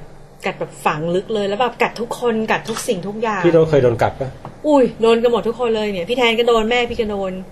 ใครไปหามันจะพยายามป้อนข้าวป้อนน้ำเล่นกับมันไม่ได้แตะไม่ได้เลยอ่ะชูการ์ไกเดอร์ใช่ก็เลยแบบรู้เลยว่าไม่ซื้อสัตว์ป่าแล้วไม่เหมาะว่ะซื้อแบบอะไรที่แบบผ่านการทำให้เชื่องมาแบบเป็นเวลานับหมื่นปีอย่างหมาแมวดีกว่าแล้วหมานี่แต่หมานี่มันไปเล่นกับมันดีใจเลยพี่มันต้องการคนนะต่อไหมnumber 7ครับนี่จะบอกนะว่าจะเกี่ยวกับ7นะนี่ตะกี้เราค้นพบสปีชีส์ใหม่ในปัจจุบันครับอันนี้สปีชีส์ใหม่เหมือนกันนะฮะเป็นมนุษย์โบราณสปีชีส์ใหม่แล้วมันโบราณนี่จากฟอสซิลว่าจริงๆมนุษย์สายพันธุ์เพิ่มอย่างหนึ่งที่เราขาดตกไปในการเก็บข้อมูลใช่แล้วเป็นช่วงเวลาที่น่าสนใจมากคือเรานึกถึงบรรพบุรุษมนุษย์เนี่ยเรานึกย้อนไปไกลแบบสมัยยังอุ้มบะแบบหน้ายังเหมือนลิงยังตัวเล็กๆอยู่แขนยาวๆอยู่อะไรอย่างเงี้ยฮะแต่นี่คือยุคใหม่กว่านั้นนะคือเป็นยุคที่มนุษย์เราต้นตระกูลเราก็เป็นมนุษย์ยุคใหม่แล้วแล้วก็ในยุคนั้นเนี่ยคือประมาณหลายช่วงหลักแสนปีก่อนอะไรอย่างเงี้ยนะครับมันก็มีมนุษย์สายพันธุ์อื่นๆอยู่ในโลกกับเราด้วยอย่างเช่นนีแอนเดอร์ทัลอย่างเงี้ยเคยได้ยินปะเคยได้ยินนะนีแอนเดอร์ทัลนีแอนเดอร์ทัลนี่เพิ่งสูญพันธุ์ไปเมื่อประมาณไม่กี่หมื่นปีก่อนเองแต่ถือว่าเป็นมนุษย์แล้วใช่ไหมครับถือว่าเป็นก็คือของเราโฮโมเซเปียนใช่ไหมของเขาก็เป็นมนุษย์อีกพันหนึ่งชื่อโฮโมนีแอนเดอร์ทัลเอนซิสหรือประมาณนั้นเป็นญาติใกล้เคียงเรามากถูกป่ะใช่เป็นญาติใกล้เคียงมากแต่ถ้านับว่านิยามความเป็นมนุษย์ก็ไม่ใช่มนุษย์ทุกวันนี้แต่เพียงแต่เป็นสายของมนุษย์ที่สูญพันธุ์ไปใช่แต่ในแง่ของความอะไรอ่ะคือไปดูหน้าตาแล้วจะไม่ใช่แบบว่าโอ้นี่มันลิงนี่หว่าหรืออะไรเงี้ยก็คือคนน่ะแต่เป็นคนอีกสปีชีส์นึงดูไม่ค่อยหล่ออะไรเงี้ยก็หล่อนะเขาทำลูกมาใหม่นี่ก็คือคล้ายๆเราเลยแต่ว่าผมแดงตาสีเขียวอะไรอย่างเงี้ยโครงหน้าก็เรียวๆเหมือนเราเหมือนชาวยุโรปผมแดงอ่ะทีนี้เนี่ยคอนเซปต์เดียวกับนีแอนเดอร์ทัลเนี่ยฮะเขาเพิ่งค้นพบมนุษย์สปีชีส์ใหม่อีกสปีชีส์นึงที่อยู่ในยุคใกล้ๆเคียงกันเนี่ยคือนีแอนเดอร์ทัลเนี่ยนะจะอยู่ไปทางยุโรปตะวันตกฝรั่งเศสเยอรมนีอะไรแถวนั้นนะแต่เนี่ยเขามาค้นพบแถวไซบีเรียคืออยู่ค่อนมาทางรัสเซียอะไรพวกนี้เอเชียตอนบนในพวกนี้ เขาตั้งชื่อมันว่ามนุษย์เดนิโซวาต้องตามชื่อประเทศที่อยู่ไม่คนเจอแน่เลยเดนิโซวาสลับโปว่าอะไรตั้งชื่อตามชื่อถ้ำถ้ำที่ไปพบแล้วเป็นพบแบบเป็นกระดูกข้อนิ้วเล็กๆหรืออะไรเงี้ยเจอแค่นั้นเหรอไม่ได้เจอกระโหลกไม่ได้เจออะไรเลยไม่คิดว่าน่าจะเจออย่างอื่นด้วยแต่ว่ากระดูกข้อนิ้วอันนี้มันมีความสำคัญตรงที่ว่ามันถูกเก็บรักษาไว้อย่างดีจนกระทั่งเขาสามารถมาเก็บตัวอย่าง DNA ที่ลงเหลืออยู่ในนั้นได้เว้ยแล้วความสุดยอดของข่าวอย่างนี้แหละคือว่าไอการระบุว่าเฮ้ยเจอฟอสซิลมนุษย์ชนิดใหม่เดนิโซวานะครับอันนี้มีมาหลายปีผมควรแล้วแต่ปีนี้เป็นปีที่เขาได้เอา DNA ออกมาจากชิ้นฟอสซิลแล้วก็ได้สแกนรหัสทั้งหมดแล้วก็ได้เอาข้อมูลนั้นมาดูเทียบเคียงกับมนุษย์เราแล้วก็เทียบเคียงกับเนียนเดอร์ทัลอะไรอย่างงี้ผมปรากฏว่าได้รู้ลักษณะหน้าตาอันดับแรกก่อนฟอสซิลที่เขาเจอเนี่ยเป็นของเด็กผู้หญิงวัย7 ขวบหรืออะไรที่เสียชีวิตนะแล้วก็ดูวิเคราะห์จาก DNA แล้วเนี่ยพบว่าน่าจะมีผมสีน้ำตาลมีตาสีน้ำตาลครับแล้วก็ผิวก็ออกสีน้ำตาลด้วยผิวน้ำตาลเนาะก็คือเป็นโฮปาคอนตัสอะไรวะโพคาคอนตัสโอเคแต่โพคาคอนตัสนี่ผมเหยียดตรงไงเราไม่รู้ว่านี่ผมหยิกหรือผมอะไรเปล่าโอเคเองก็ตามเนี่ยนะก็รู้ลักษณะมาแล้วก็รู้ว่าน่าจะแยกออกไปจากสายของมนุษย์เราเนี่ยโฮโมเซเปียนเนี่ยประมาณประมาณแบบหลายแสนปีก่อนอ่ะแยกไปเป็นอีกสปีชีส์หนึ่งไปตามทางของเขาแต่ระหว่างนั้นเนี่ยเมื่อแยกกันเป็น2สปีชีส์แล้วก็ได้กลับมาเจอกันอีกแล้วก็ได้กลับมาเจอกับใครนะ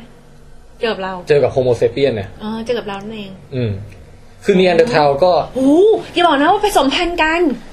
อาบันต้องมีแน่เลยแล้วต้องมีลูกหลานที่มีเชื้อสายของโพคาคอนตัสอยู่ใช่จริงเหรอจริงเดี๋ยวโพคาคอนตัสคืออะไรพี่เปล่าพี่ให้ตั้งชื่อเล่นของมนุษย์ยุคใหม่เดนิสอะไรเนี่ยเดนิโซวาเพราะว่าผิวสีน้ำผึ้งโอเค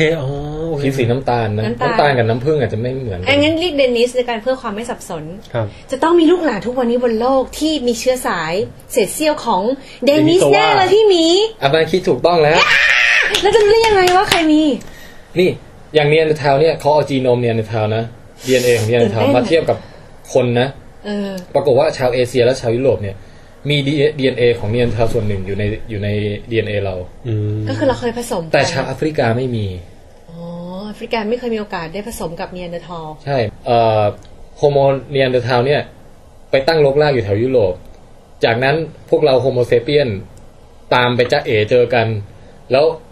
เกิดการบางส่วนก็คือไปทำเขาสูญพันธุ์อ่ะแต่อีกบางส่วนก็คือได้มีการฟีเจอริ่งกัน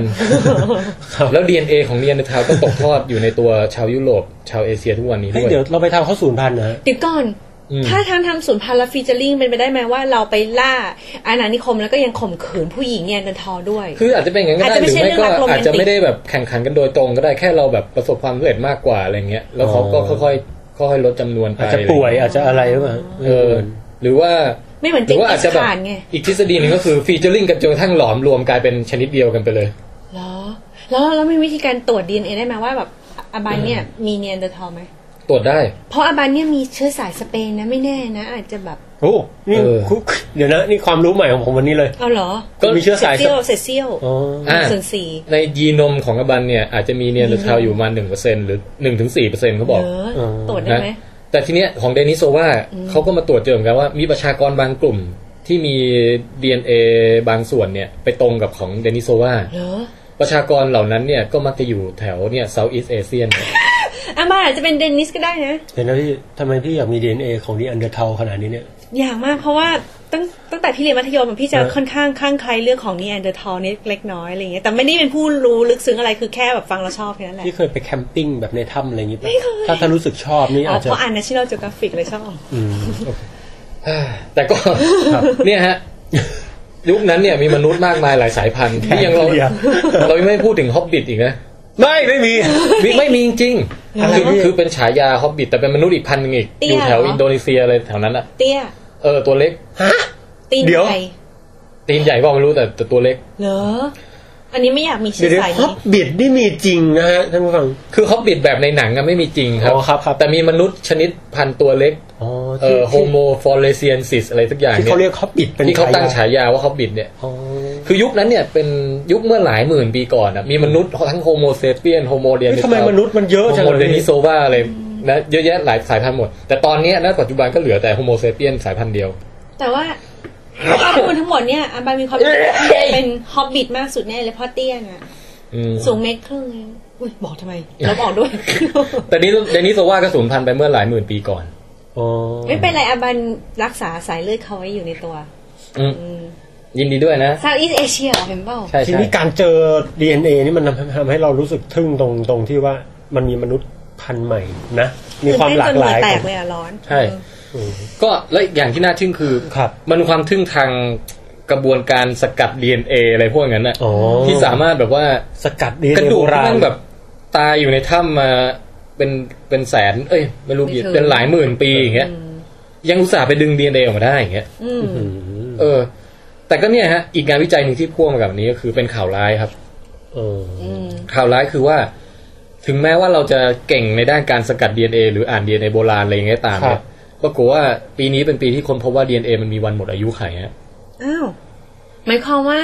มีขีดจำกัดเวลาค่าหนึ่งนะฮะที่คุณไม่สามารถไปถอดรหัส เขาคำนวณออกมาแล้วนะเขาบอกว่านี่เพิ่งค้นพบปีนี้นะเขาบอกว่า DNA เนี่ยไม่ใช่ปีนี้ปี2012 DNA มี half life ครับมีครึ่งชีวิตทุกๆ521ปีเนี่ยมันจะเสื่อมไปครึ่งนึงโอ้ไม่เข้าใจว่ะตรรกะของมันเพราะว่าอย่างน้องเดนิสเนี่ยหลายหมื่นปีถ้าเกิดทุก500ปีก็ต้องเหลือจนไม่ 10% หรือน้อยกว่านั้นโอเคเราอาจจะอ่านรายละเอียดผิดหรืออะไรก็แต่เอาเป็นว่าโดยใจความของข่าวคือ DNA มันมีวันหมดอายุของมันก็แล้วกันแล้วคำนวณออกมาแล้วปรากฏว่าถ้าเกินหลักล้านปีขึ้นไปเนี่ยแทบจะเป็นไปไม่ได้เลยที่เราจะยังสามารถสกัดออกมาจากฟอสซิลได้อยู่งี้ยุงแบบจูราสสิกปาร์ก็อดแล้วดินั่นน่ะสิแล้วแมมมอสเนี่ยแมมมอสนี่หลักหมื่นใช่คือพาดหัวข่าวของข่าวเนี้ยเขาบอกว่าฝันสลายจูราสสิกปาร์ค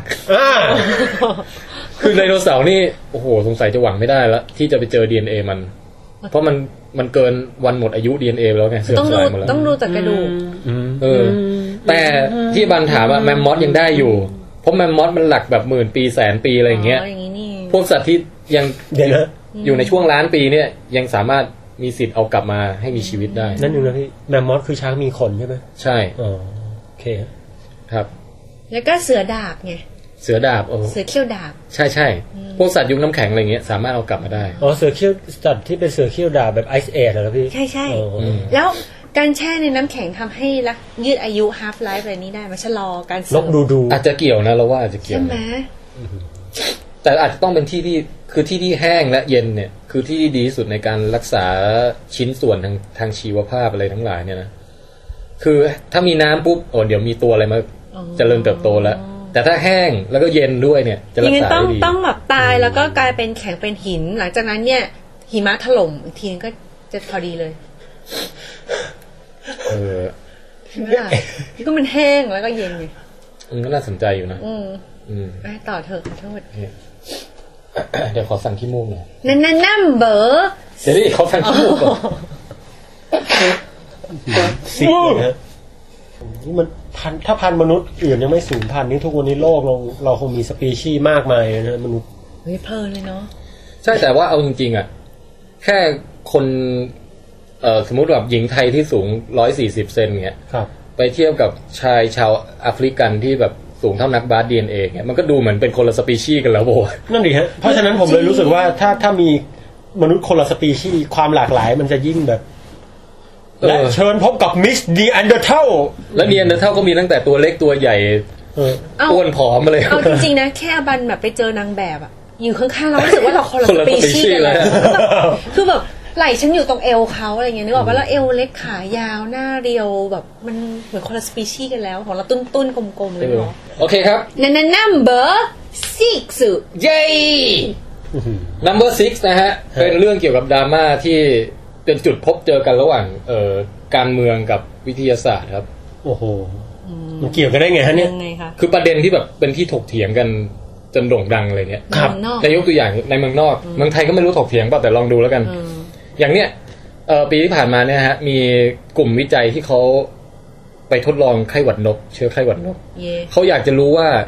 คือณปัจจุบันเนี้ยไข้หวัดนกมันถ้าจะติดต่อกันอะเราต้องไปจับเลือดนกหรือจับขี้นกที่เป็นโรคหรืออะไรเงี้ยครับมันยังแล้วก็เอามารับประทานเงี้ยเอามาใช้ประแคะจมูกหรือมาลูบตาหรืออะไรเงี้ยที่ปีมีลิควิดมีน้ำใช่คือเป็นต้องคอนแทคอะต้องคอนแทคเข้าใจละนะครับแล้วก็รู้สึกว่าจากคนสู่คนเนี้ยก็ยังไม่ยังติดต่อไม่ได้หรืออย่างเงี้ยนะไม่แน่ใจแต่ไงก็ตามก็คือต่อให้เป็นคนสู่คนก็ยังต้องคอนแทคอยู่ดีคือพี่ต้องไปเอาขี้มูกของแปงมากินอยู่ดีแต่ว่ากลุ่มวิจัยเนี้ยเขาต้องการศึกษาว่าแต่เราต้องเตรียมการรับมือไว้ดิเกิดวันไหนเชื้อแม่งวิวัฒนาการแบบแอร์บอร์นได้อะแอร์บอร์นคือแพร่ทางอากาศได้เขาก็เลยไปศึกษาให้จนกระทั่งรู้ว่าถ้ายีนตัวไหนเนี่ยมันเปลี่ยนแปลงไปปุ๊บจะทำให้เชื้อเนี้ยกลายเป็นเชื้อที่แพร่ทางอากาศได้แล้วศึกษาแล้วในขั้นตอนการศึกษานั้นเขาก็ไปสร้างเชื้อนั้นขึ้นมาเว้ยครับโอ้โหเชื้อที่แพร่ในอากาศได้ใช่สร้างขึ้นมาในสร้างเลยเหรอฮะสร้างเพื่ออะไรวะแล้วก็ทดลองอยู่นี่เฟอร์เรตหรืออะไรสงสารเฟอร์เรตนะเดี๋ยวพวกเฟอร์เรตคืออะไรไอตัวที่แบบเหมือนหมาตัวยาวจะเรียกว่าอะไรเหมือนพวกคล้ายๆพวกชมดพวกอะไรพวกนั้นชมดโอเคแต่มันไม่เชิงชมดนะแต่ว่าจะนึกภาพทำนองรูปทรงแนวนั้นเขาไปทดลองกับตัวนั้นเหรอน่าสงสารว่าใช่ฮะแล้วก็ตายไหมก็บางตัวก็ตายบางตัวก็ไม่ตายแต่ว่าเป็นการพิสูจน์ว่าพอไปแปลง DNA มันตรงนี้แล้วเชื้อมันกลายเป็นแอร์บอร์นได้แล้วเขาต้องการจะตีพิมพ์ผลงานนี้เพื่อจะเตือนให้คนแบบว่าเฝ้าระวังว่าคอยดูช่วงนี้ของ DNA ของเชื้อในธรรมชาติไว้นะอย่าให้มันกลายพันธุ์อะไรเงี้ยโดนพีต้าด่าแน่นึกออกป่ะครับไม่ไอเรื่องที่ว่าทดลองกับสัตว์นั้นไม่ใช่ประเด็นเว้ยประเด็นคือเมื่อคุณมีข้อมูลเนี้ยผมว่าอันตรายนะถ้าคุณควรไหมที่จะเผยแพร่มันออกไปเว้ยใช่ไม่งั้นแบบผมหมั่นไส้เพื่อนบ้านหรือประเทศข้างๆนี่ผมก็ตัด DNA นี้แล้วก็ไปโยนเลยเนี่ยตรงนี้ที่เป็นตลาดนัดเลยถ้าคุณpublish เป็นสาธารณะปุ๊บแล้วเกิดผู้ก่อการร้ายมาอ่านแล้วอยากจะเอาข้อมูลนี้ไปสร้างอาวุธเชื้อโรคขึ้นมายิงขีปนาวุธมาถล่มเชื้อไข้หวัดนกแบบแอร์บอร์นได้ถล่มอเมริกาอย่างเงี้ยบอกว่านึกออกว่ะเฮ้ยมันยากเหมือนกันนะตัดสินใจไม่ถูกก็เนี่ยก็เลยมันยังประเด็นที่ยังถกเถียงกันอยู่คือค้นพบเรื่องนี้มานานมากแล้วนะแต่ยังไม่สามารถ publish ได้แต่ผมว่าไม่ publish ดีกว่านะฮะเพราะว่ามันจะระวังยังไงพี่แต่ถ้าไม่ publish คนอื่นก็เอาข้อมูลไปศึกษาไม่ได้อีกหรือว่าต้องมาติดต่อส่วนตัวหรือไงแต่หมายความว่าเขาถ้าบอกว่าศึกษาระวังตัวนี้ไว้ยังไงมันก็ต้องหรือไปศึกษาวิธีป้องกันหรือวิธีแก้เชื้อโรควิธีคือคิดวัคซีนไว้ล่วงหน้าหรืออะไรก็แล้วแต่ว่าก่อน publish ก็คือติดต่อกับบริษัททำเซรุ่มไว้ก่อนเลยแล้วก็คือบอกว่าแบบก็ติดต่อแล้วแบบตรวจสอบแน่นอนว่าองค์กรนี้ไม่ใช่ผู้ก่อการร้ายเอาข้อมูลไปหลังจากสามารถผลิตเซรุ่มนี้ได้สำเร็จก็ค่อยออกมาตีพิมพ์เพื่อเป็นความรู้ทั่วไปแต่แบบนั้นก็มันก็ไม่น่ากลัวแล้วก็ไม่น่ากลัวแล้วไงอย่างงี้ตามอันนี้เป็นตัวอย่างดราม่าอีกดราม่าหนึ่งครับเขาจะสร้างนี่กันกล้องดูดาวกิโลเมตรอาร์เรย์ฟังดูไม่น่าดราม่าได้เลยนะพี่กิโลเมตรอาร์เรย์คืออะไรไม่กิโลเมตรอาร์เรย์คือเป็นกล้องดราม่าได้ไงเป็นกล้องดูดาวในช่วงคลื่นวิทยุมันก็จะไม่ผิดที่เป็นจานรูปแบบจานดาวเทียมอย่างนั้นแล้วก็เขาจะสร้างอันขนาด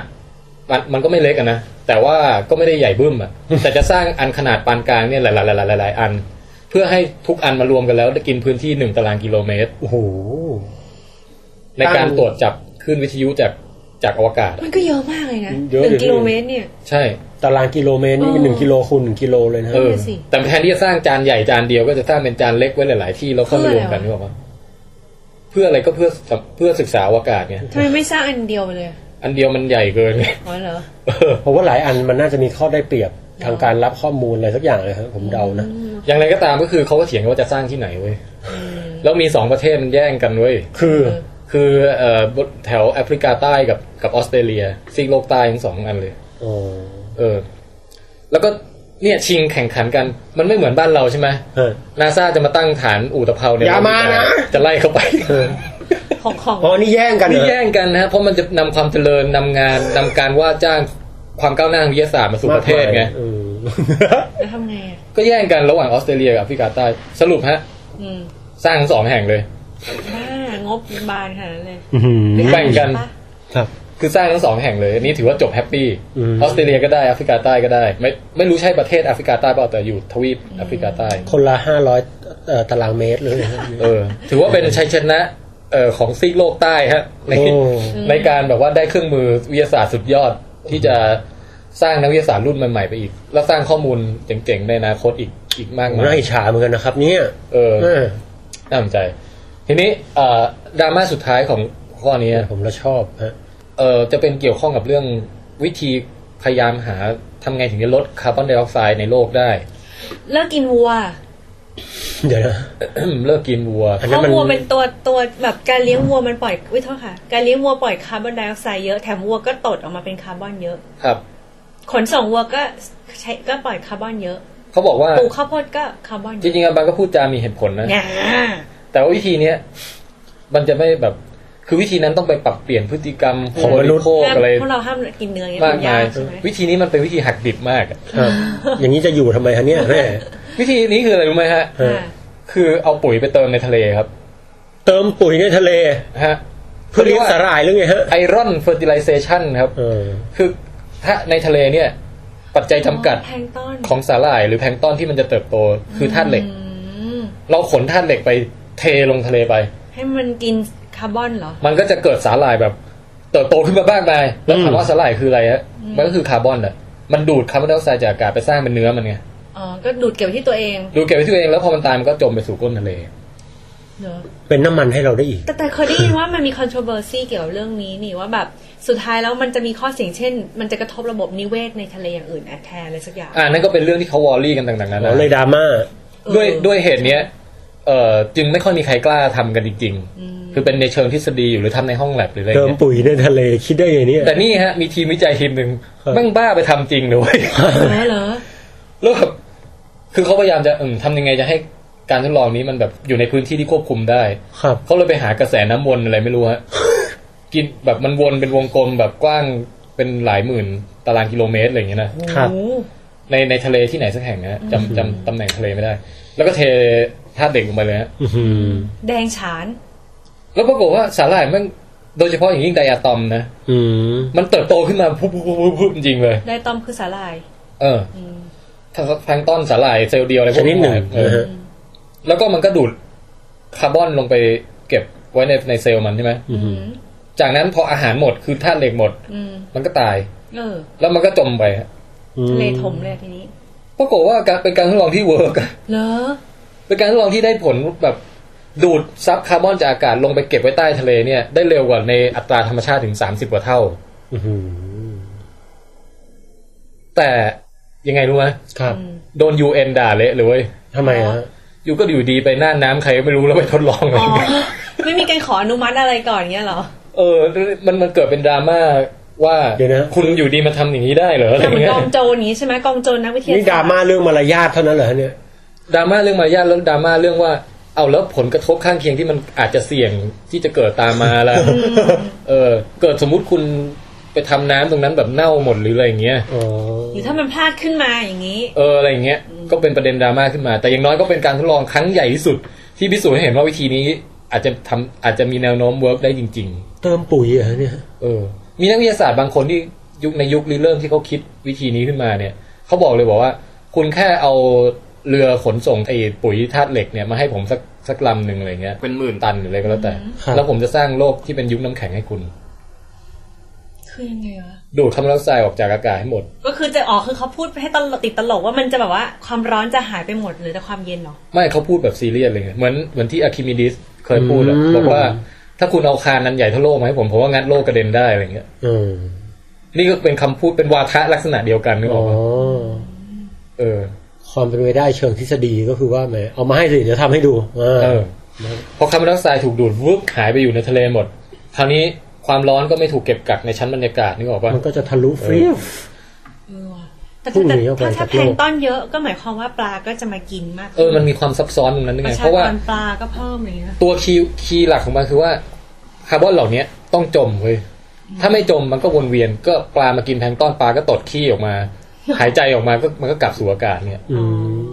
คือแพลงก์ต้นนี้ต้องบลูมเติบโตขึ้นมาอย่างรวดเร็วแล้วจมไปอย่างรวดเร็วโอเค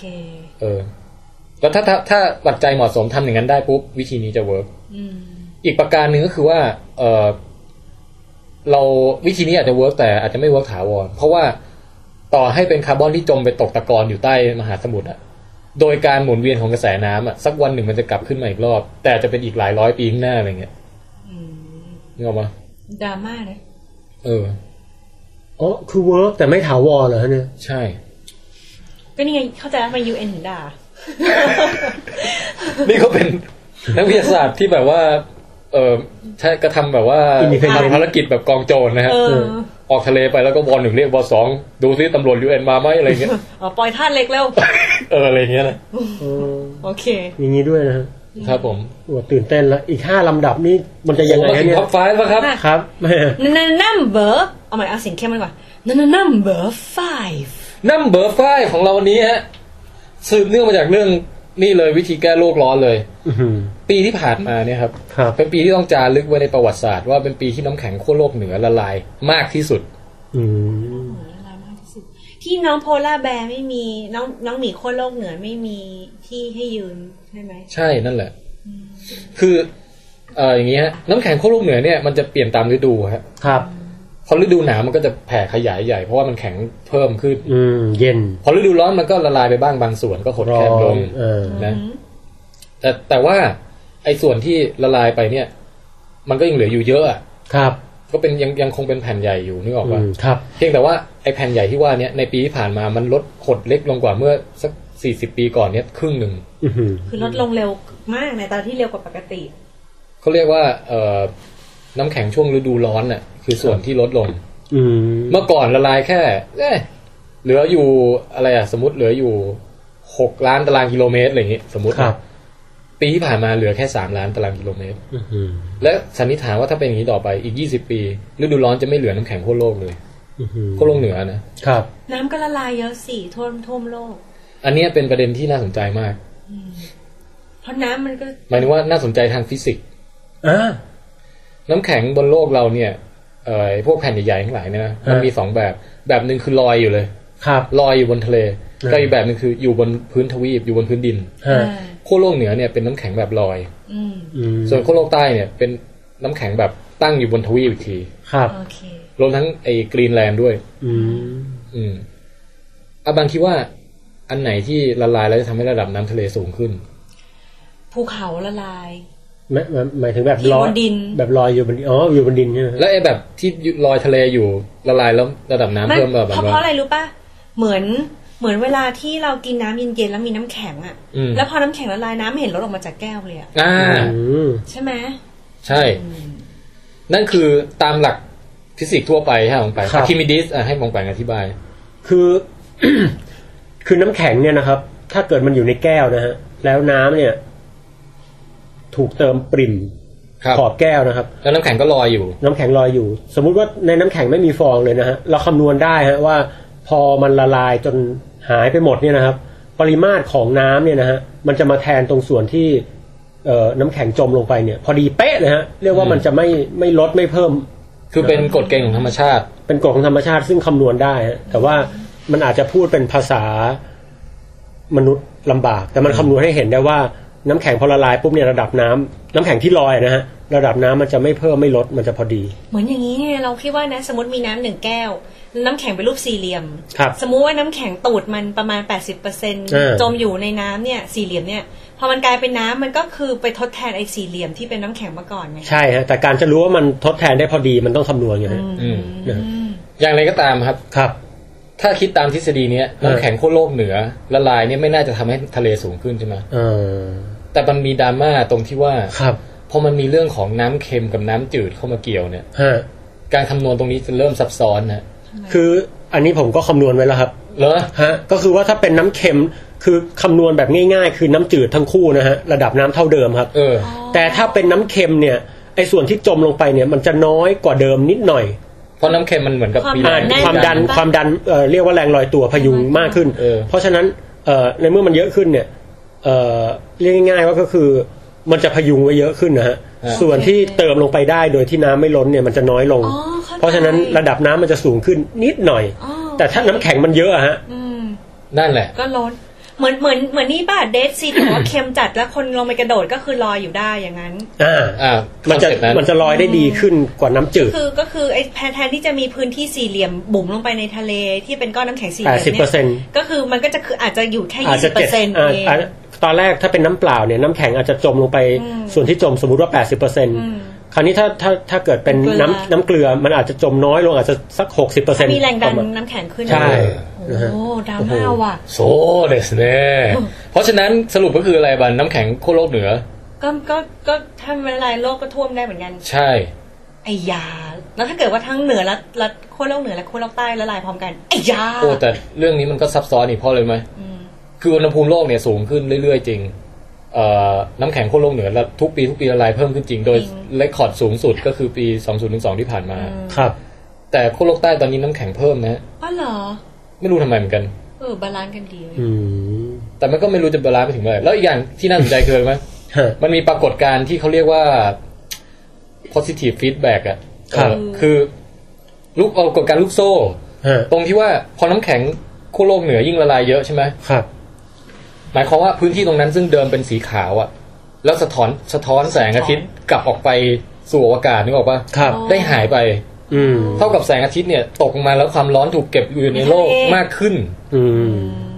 เพราะนั้นทุกครั้งที่น้ำแข็งละลายเพิ่มขึ้นโลกก็ยิ่งร้อนขึ้นคือกระจกเราหายไปที่สีสะท้อนแล้วโลกใช่แล้วโลกยิ่งร้อนขึ้นน้ำแข็งก็ยิ่งละลายเพิ่มขึ้นแล้วมันจะวนเป็นขับเคลื่อนของมันเองเนี้ยเราจะไปเร็วขึ้นเรื่อยๆจนเขาเนี่ยแหละเขาสันนิษฐานว่าอีกสัก10 ปีเนี่ยน้ำแข็งขั้วโลกเหนือเนี่ยหายแน่อาจจะไม่ถึงกันแน่แต่ว่ามีแนวโน้มว่าอาจจะหายไปแล้วก็เกิดผลกระทบต่างๆตามมางั้นเราก็เอาแผ่นพลาสติกหรืออะไรที่สังเคราะห์ลอยได้สีขาวสะท้อนแสงไปวางแทนนี่เป็นแนวคิดของนักวิทยาศาสตร์ก็มีคนคิดเหมือนกันนะมันแล้วก็หมีขั้วโลกก็จะได้มีที่อยู่อาศัยหมีขั้วโลกก็เอาไปอยู่นี่หมดสวนสัตว์เชียงใหม่ไปอยู่เป็นเพื่อนลิ้นคุยลิ้นปิงฮะลิ้นปิงแต่ใครดีใจรู้ไหมถ้าน้ำแข็งขั้วโลกเหนือละลายไม่ใช่เอสกิโมนะฮะพวกบริษัทเดินเรือฮะทำไมครับมันทางลัดไงครับไม่ต้องอ้อมเงี้ยไม่ต้องอ้อมนะอ้อมขอน้ำแข็งแล้วคือสมมุติจะไปจากอะไรดีวะต้องเอาแผนที่มากางดูจะไปจากแคนาดามารัสเซียหรืออะไรอย่างเงี้ยหรือมาจีนอ้อมเลยทีนี้ก็ไปข้างบนก็ได้ใกล้กว่าอะไรเงี้ยถามก่อนว่าเมื่อหลายล้านปีก่อนขั้วโลกเหนือเป็นน้ำแข็งปะโอ้เราจำไม่ได้ไม่เอาบาลานซ์ดีกว่าโลกเราเป็นขั้วโลกเหนือเราเป็นน้ำแข็งเมื่อกี่ปีก่อนอันนี้ไม่รู้ครับเพราะว่าถ้าเกิดสมมติเมื่อก่อนมันเป็นแผ่นดินหรือว่ามันเป็นทะเลธรรมดาก็อาจจะมีเรือจมที่มีทรัพย์สมบัติอยู่ไงเมื่อก่อนมีน้ำแข็งบางถ้าตอนนี้เอาน้ำแข็งออกแล้วเราก็ไปหาไม่แต่เราคิดว่าตั้งแต่มีมนุษย์มาเนี่ยขั้วโลกเหนือน่าจะเป็นน้ำแข็งมาตลอดแหละอ๋อเหรอแต่ยังไงตามที่บันพูดมีเขาอยู่บ้างนะเพราะเลยไหมบริเวณผืนมหาสมุทรหรืออะไรที่อยู่ตรงบริเวณขั้วโลกเหนือเนี่ยมันมีแก๊สธรรมชาติอยู่หรือน้ำมันหรืออะไรอย่างเงี้ยนะเพราะนั้นพอน้ำแข็งละลายช่วงหน้าร้อนปุ๊บอาจจะเป็นช่วงที่ช่วงทองนาทีทองของการไปขุดเจาะอะไรพวกเนี้ยครับnumber 4ไม่เดี๋ยว number 5ตะกี้เราพูดเรื่องน้ำแข็งขั้วโลกละลายทำลายสถิติใช่ไหมจริงๆมันมีพวกใหม่นิดนึงแต่ไม่ต้องลงรายละเอียดอะไรมากก็คือเรื่องพายุแซนดี้เป็นเรื่องที่ใหญ่พอกันไอ้พายุสุริยะป่ะพายุแซนดี้พายุที่แบบไม่รู้อ่ะพายุสุริยะนั่นมันโลกแตกพี่อ๋อเหรอพายุแบบพายุจริงๆอ่ะพายุฝนอ่ะที่ถล่มนิวยอร์กอะไรแถวนั้นอ่ะโอเคซึ่งเป็นลูกที่แรงมากเขาเรียกว่าเป็นเรียกว่าเป็นซุปเปอร์สตอร์มอ่ะครับแล้วมันเป็นการมาเจอกันของความเพอร์เฟกต์ทางสภาพอุบาททางอากาศหลายอย่างมากอ่ะซึ่งเมื่อรวมกันแล้วทำให้เกิดพายุใหญ่ได้ขนาดนั้นแล้วเคลื่อนที่แบบไม่ใช่เคลื่อนไปในทะเลแต่เคลื่อนเข้าหาแผ่นดินอย่างนั้นนะอันนี้เราไม่รู้รายละเอียดนะรู้แต่ว่าเรื่องโลกร้อนหรือ climate change เนี่ยก็มีส่วนไม่ใช่ทั้งหมดที่ทำให้เกิดแซนดี้แต่ว่ามีส่วนด้วยเหมือนกันที่ทำให้มันรุนแรงขนาดนี้ตรงที่เขาเคลมกันมาว่ามนุษย์เราทำลายโลกตัวเราเองทำให้เกิดภัยพิบัติต่างๆนี่ก็แสดงว่ามีเขาส่วนความเป็นจริงบางส่วนสินะก็คือโลกร้อนเนี่ยเกิดจากโลกร้อนหรือว่าเรื่องโลกร้อนนะช่วงที่เรากำลังเผชิญอยู่เนี่ยเกิดจากมนุษย์ค่อนข้างแน่นอน 99.999% ต้องพูดว่าเรื่องแบบ climate change มากกว่าโลกร้อนป่ะก็เรียกสลับกันไปสลับกันมาได้นะ เพราะว่าจำได้พี่ภูมิเพื่อนพี่แทนเนี่ยเคยเขาเรียกอะไรแก้ไขให้เราตอนเราพูดโลกร้อนบอกว่าให้พูดให้ถูกต้องบอก climate change โอเคก็เรียก climate change ก็ได้แต่ว่า climate change มันไม่มีคำภาษาไทยที่มันป๊อปไงมันอย่าง global warming เรียกสั้นๆได้ว่าโลกร้อนอย่างเงี้ยclimate change เรียกเลยโลกเปลี่ยนสภาวะโลกแปรปรวนนี้เหรอเอาเหอะเข้าใจละต่อไปโลกร้อนก็โลกร้อนโอเคงั้นเรียกโลกร้อนไปนะครับเรียกฤดูวิปริตได้ไหมแต่ทุกคนก็เข้าใจว่าหมายความว่าก็คือโลกร้อนร้อนหรือหนาวก็ได้หลักฐานค่อนข้างชัดเจนว่าเป็นโลกร้อนที่เกิดจากกิจกรรมของมนุษย์ครับการใช้ไฟฟ้าการบริโภคก็คือหลักๆก็คือการปล่อยคาร์บอนไดออกไซด์สู่อากาศนั่นแหละครับไม่ว่าจะเป็นด้วยกิจกรรมอะไรก็แล้วแต่เช่นเราเปิดแอร์ตอนนี้ต่อแล้วก็แต่ที่ไม่ชัดเจนคือความสัมพันธ์ระหว่างโลกร้อนกับความเปลี่ยนแปลงทางด้านพายุมันมีส่วนแน่นอนล่ะแต่ว่ามีส่วนอะไรยังไงเนี่ยมันเหมือนกับต้องค่อยๆเก็บข้อมูลตามดูไปครับโอเคนั่นนะฮะงั้นไป number เลยนะขอไปกินน้ำสักแก้วได้ไหมได้ด้วยฮะ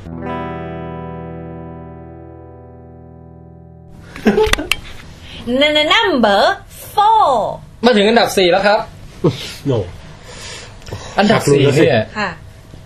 มันเป็นเรื่องที่ถึงระดับว่าถ้าได้รับการยืนยันว่าเป็นจริงนะตำราชีวะเนี่ยต้องเขียนใหม่เลยโอ้จริงเหรอจริงโอ้ป้าเดี๋ยวนะเรื่องใหญ่คือไม่ใช่เขียนใหม่ทั้งเล่มนะเว้ยแต่อาจจะเขียนใหม่แค่1ย่อหน้าใน1บทอะไรเงี้ยแต่ก็เรื่องใหญ่นะฮะเพราะว่ามันเปลี่ยนทั้งโลกเลยนะเรื่องใหญ่ครับตื่นเต้นจ้องเลยเนี่ยมันบอกใบ้ให้ว่ามันเป็นเรื่องเกี่ยวกับระบบสืบพันธุ์ของผู้หญิงตามตำราดั้งเดิมเนี่ยนะครับที่เราเรียนมาเด็กม.ปลายทุกคนเรียนนะฮะเขาจะบอกว่าอะไรครับเขาจะบอกว่าผู้หญิงเนี่ยเกิดมาพร้อมกับไข่จำนวนจำกัดเท่าที่จะมีได้ทั้งชีวิตใช่ฮะก็คือพอถึงจุดหนึ่งก็จะไม่มีสามารถตกไข่ได้อีกเรียกว่าระยะหมดประจำเดือนคืออันนั้นด้วยแต่ว่าอีกอย่างนึงก็คือว่าไข่ที่เราจะตกทั้งชีวิตเนี่ยสร้างเสร็จมาแล้วตั้งแต่ตอนเราเกิดเหรอคือจะไม่สร้างเพิ่มจากนั้นแล้วนี่ก็คือเจาะร่างไข่เบบีก็นับไข่ได้เลยโดยทฤษฎีก็จะเรียกว่าไงได้แต่มันยังไม่คือไข่มันมีหลายระยะไงระยะที่แบบเป็นจุ๋มจิ๋มฝังอยู่ในรังไข่อ่ะเรียกระยะ primary oocyte นั่นน่ะนี่ชื่อจริงๆใช่ไหมชื่อจริงๆเด็กเรียนไม่รู้ม.4 หรือม.5 เนี่ยเรียนเรื่องนี้oocyte ผมเคยได้ยินoocyte เรียกว่า oocyte แล้วกันนะแล้วoocyte เนี่ยพอแต่ละเดือนมันถึงค่อยแรนดอมสุ่มมาเม็ดนึงเอามาโตแล้วก็กลายเป็นไข่ที่ตกออกมาแล้วพร้อมปฏิสนธิอ่ะคือร่างกายก็จะดังลงมาให้ตกเข้าสู่แต่ว่าoocyte ทั้งหมดที่จะมีในชีวิตเนี่ยความรู้เดิมก็คือว่าไฟไนท์มีมาตั้งแต่เกิดแล้วเราก็จะไม่สร้างเพิ่มจากนั้นแล้วแต่งานวิจัยใหม่ฮะเขาไปค้นพบว่าในรังไข่ของผู้หญิงเนี่ยมีสเต็มเซลล์อยู่เรียกว่าโอวาเรียนสเต็มเซลล์นะครับแล้วโอวาเรียนสเต็มเซลล์เนี่ยสามารถที่จะเอาออกมาแล้วก็เอามาทำให้สร้างให้เป็นโอโอไซต์ใหม่ได้เป็นไข่ใหม่ได้ทดสอบยืนยันในหนูแล้วทดสอบยืนยันในคนช่วงวัยผู้หญิงช่วงวัยแบบ20 ถึง 30อะไรเงี้ยยังมีสเต็มเซลล์พวกนี้อยู่เอาออกมาสร้างไข่ได้คือแต่เกิดมีสเต็มเซลล์นี้แล้วงงอะไรนะแต่ตั้งแต่เกิดมีสเต็มเซลล์นี้แล้วเหรอใช่ตั้งแต่เกิดมีสเต็มเซลล์นี้แล้วแล้วก็มีมาเรื่อยๆจนกระทั่งถึงวัยเจริญพันธุ์จนกระทั่งและที่สำคัญคือตรงนี้ฮะอาจจะมีต่อไปเรื่อยๆจนกระทั่งถึงแก่เท่าเลยนี่คือไข่ผลิตได้ไม่จำกัดคือในธรรมชาติสมมติปล่อยอบันไว้เฉยอย่างเงี้ยอบันก็หยุดผลิตต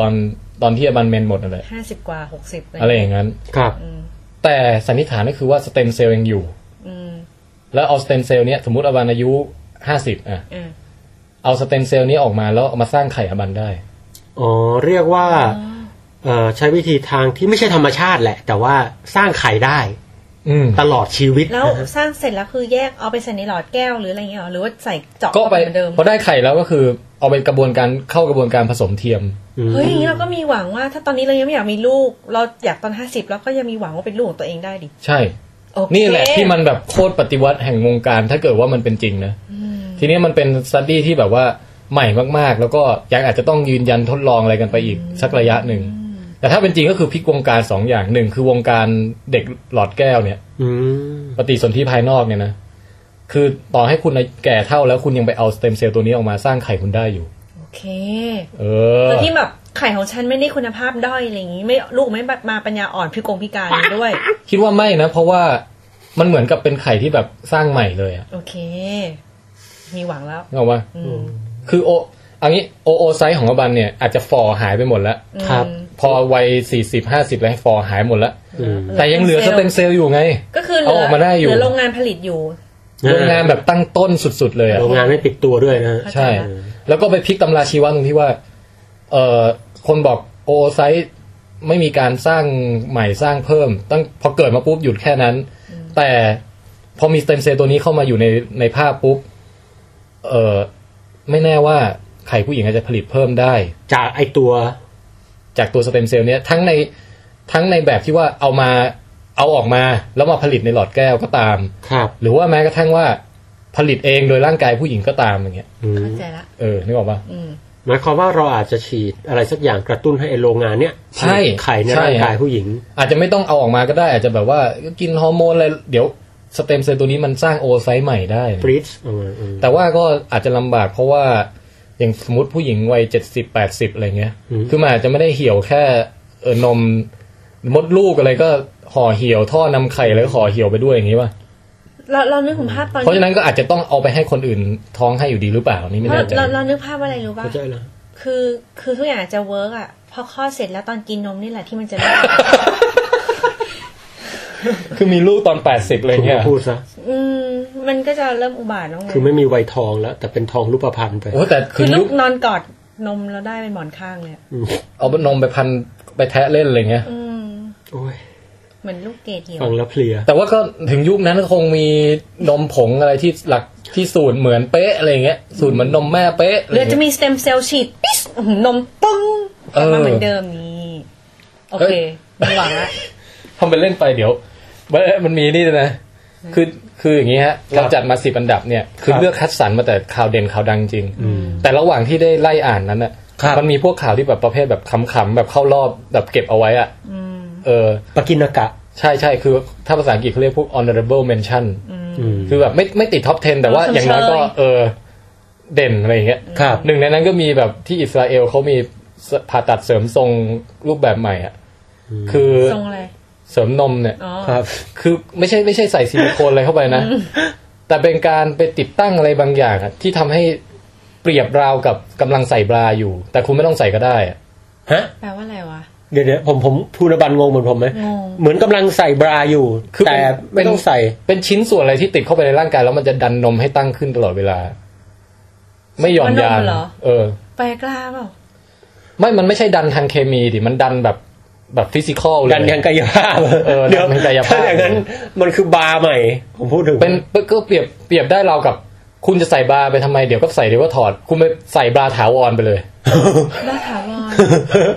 แต่มันไม่ใช่มันอยู่ใต้ผิวหนังมันไม่ใช่แบบเอามาครอบนมไว้อะไรเงี้ยก็พูดง่ายคือการทำให้นมเด้งดึงนั่นเองใช่เฮ้ยเวิร์กนี่ว่าเดี๋ยวนะพี่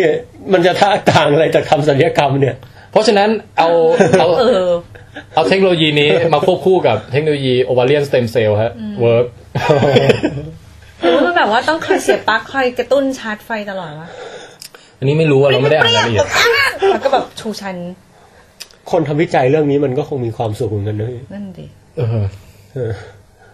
อย่างไรก็ตามนี่คือระบบไฮดรอลิกอันดับ4ค่ะnumber 3เรามาทวนนิดนึงเพราะว่าเดี๋ยวเกิดใครลืมนะฮะตั้งแต่10มาเนี่ยอันดับ10ฮะ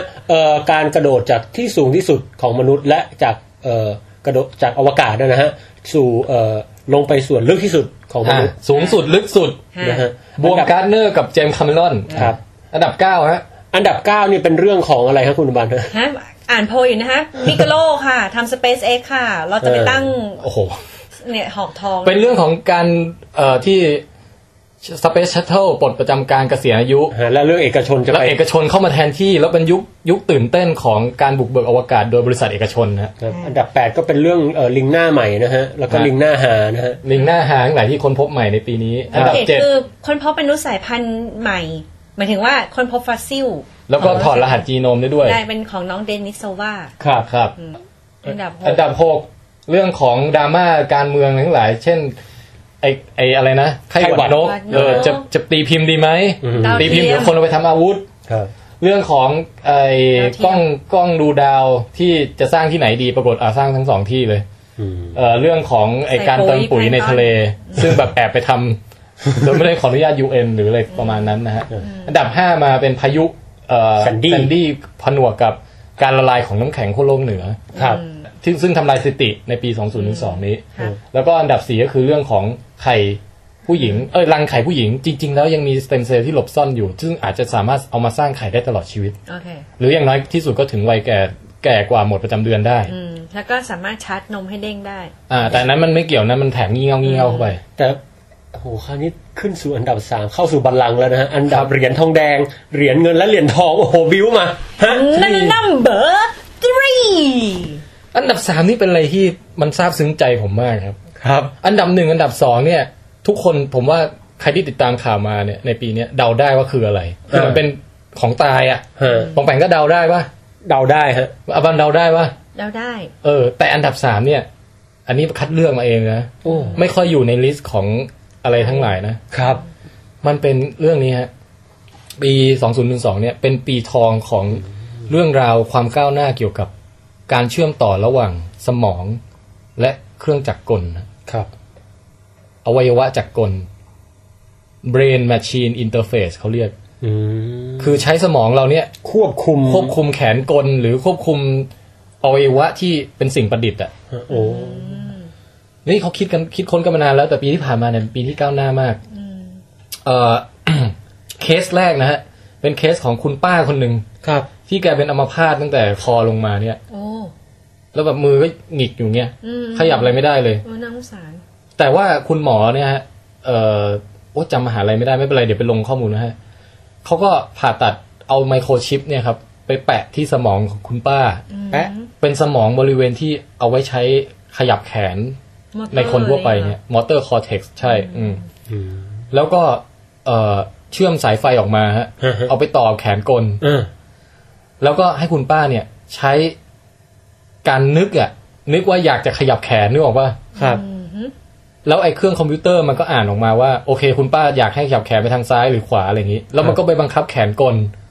ที่ตั้งอยู่บนโต๊ะให้ขยับตามที่คุณป้านึกแต่ว่ามือไดโนเสาร์คุณป้าก็ยังขยับไม่ได้ใช่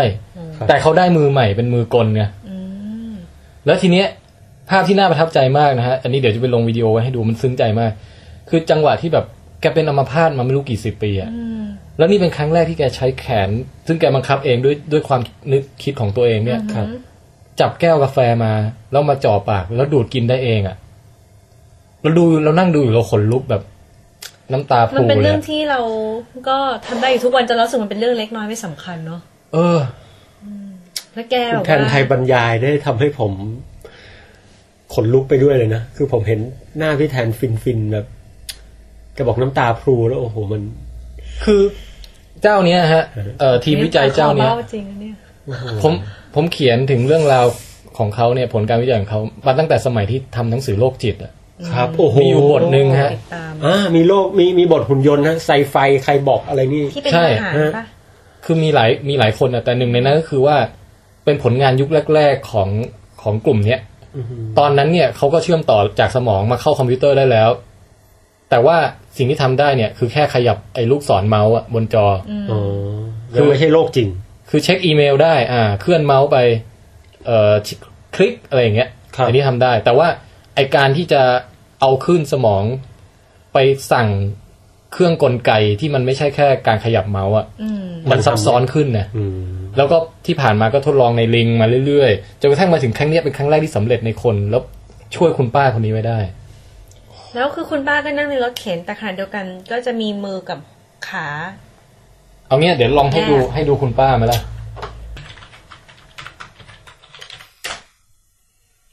เราอยากได้โรบอทอย่างนี้บ้างให้นวดเราให้แบบแต่เราก็ต้องคอยนึกมโนภาพมันต้องนวดเราตลอดเวลาสิเนาะมันเหมือนจะตบคุณป้าเลยกี้เนี่ยอีกนิดเดียว ดูคุณผู้ชายข้างหลังดีดูรุนมากอ่ะเห็นปลั๊กที่แบบเสียบมาจากหัวเขาป่ะเห็นโอ้ยอีนี่เดียวมันใช้พลังจิต X-Men เลยอ่ะใช่อีนี่จ้ะอีนี่เดียวคุณป้ามาแล้วงอแล้วดูดแล้วเหมือนคุณป้ากำลังทำมือ yes เลยเนาะใช่โอ้กินกาแฟวางอะไรด้วยป่ะเย้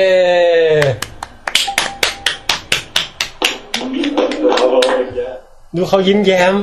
เขาดีใจมากเลยอ่ะเนี่ยวันถ้าเป็นเรานะต่อไปเราจะฝึกตีติงตองเลยอ่ะขั้นแอดวานซ์แล้วมีอีกเจ้าหนึ่งเป็นคุณป้าเหมือนกันโอ้คราวนี้เป็นคนตาบอดฮะเฮ้ยเขาเก่งนะพี่เดี๋ยวทีมนี้แบบมันล้ำยุคว่ะ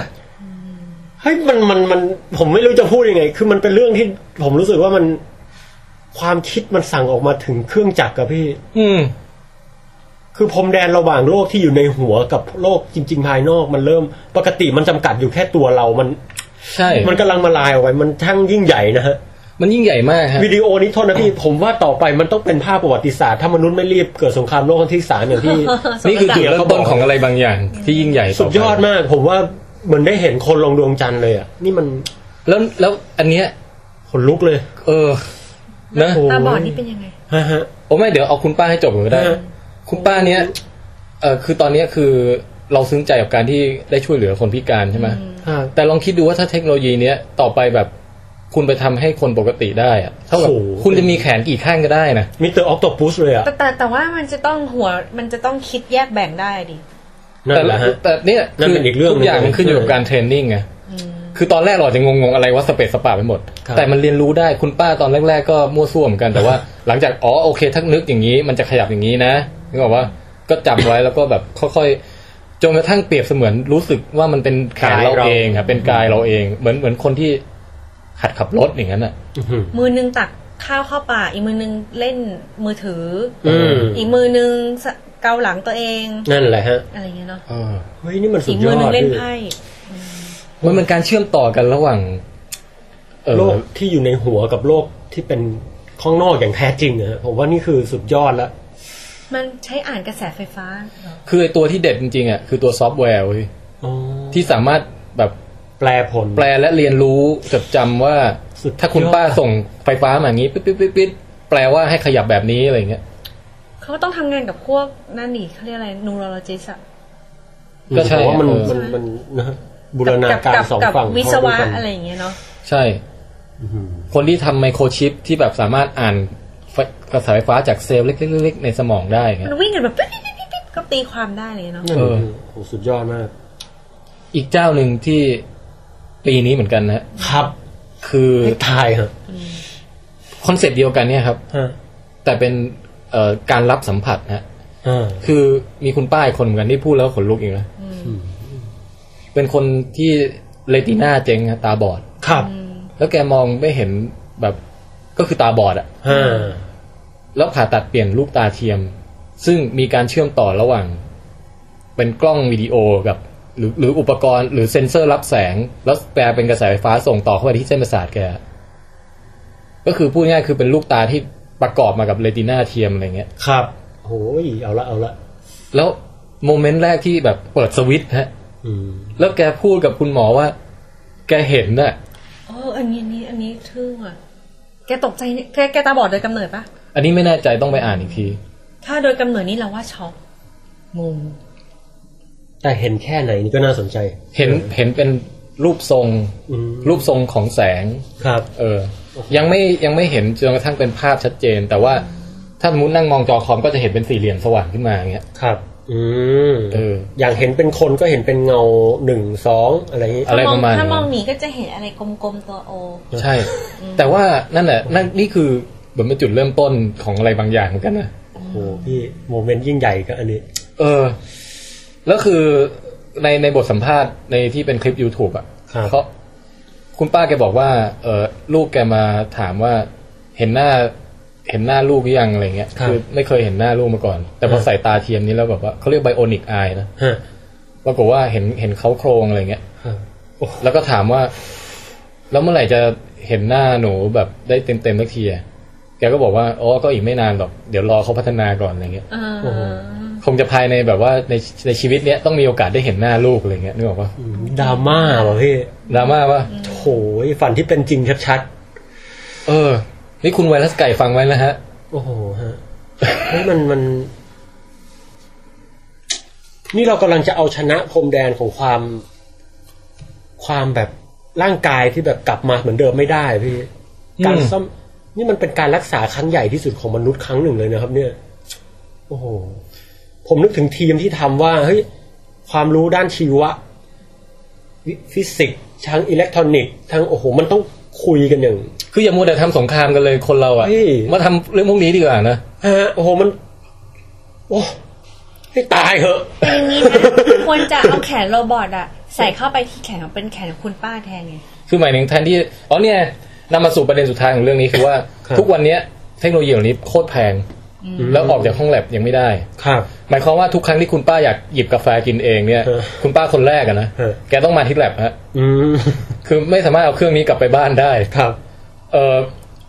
แต่ก็นั่นแหละนั่นเป็นข้อจำกัดอย่างหนึ่งเพราะว่าเครื่องนึงอาจจะแบบหลายล้านเหรียญ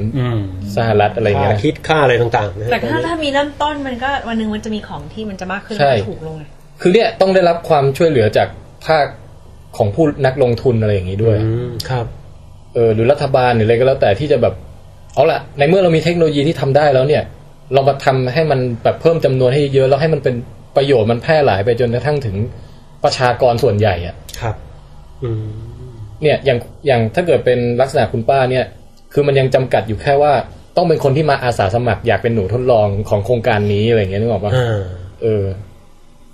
ส่วนแต่ทึ่งเหมือนกันนะฮะรัฐบาลไทยนี่ก็กำลังรอพวกการสนับสนุนงานวิจัยกำจัดหอยเชอรี่อะไรพวกนี้นะครับทางภาคการเกษตรโอ้ในขณะที่โลกเรานี่ก็น่าสนใจแต่ก็อย่าไปว่าเขานะครับรัฐบาลไทยเนี่ยครับเพราะว่าอย่างวันนี้เจอน้องคนนึงอ่ะตอนที่ปองแปงกำลังคุยกับน้องอีกคนนึงอยู่เนี่ยพี่คุยกับน้องคนเนี้ยเขาก็บอกว่าเขาทำวิจัยเรื่องสเต็มเซลล์อยู่นะสเต็มเซลล์มันออกมาจากพุงฮะเซลล์ไขมันน้องผู้หญิงที่เจอวันนี้เพื่อเอาไปก็สเต็มเซลล์จะเอาไปทำอะไรก็แล้วแต่มันประโยชน์มากมายหลายอย่างเป็นพุงเหรอจะเอาไปสร้างเป็นเซลล์นู้นเซลล์นี้เอาไปกลับไปทดแทนอวัยวะที่เสียหายไปบำบัดโรคต่างๆคือ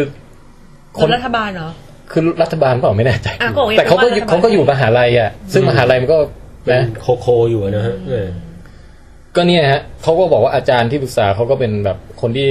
เก่งทางด้านนี้ของเมืองไทยอะไรเงี้ยนะก็คือมีคนที่วิจัยอะไรแบบดีๆอยู่ในบ้านเราเหมือนกัน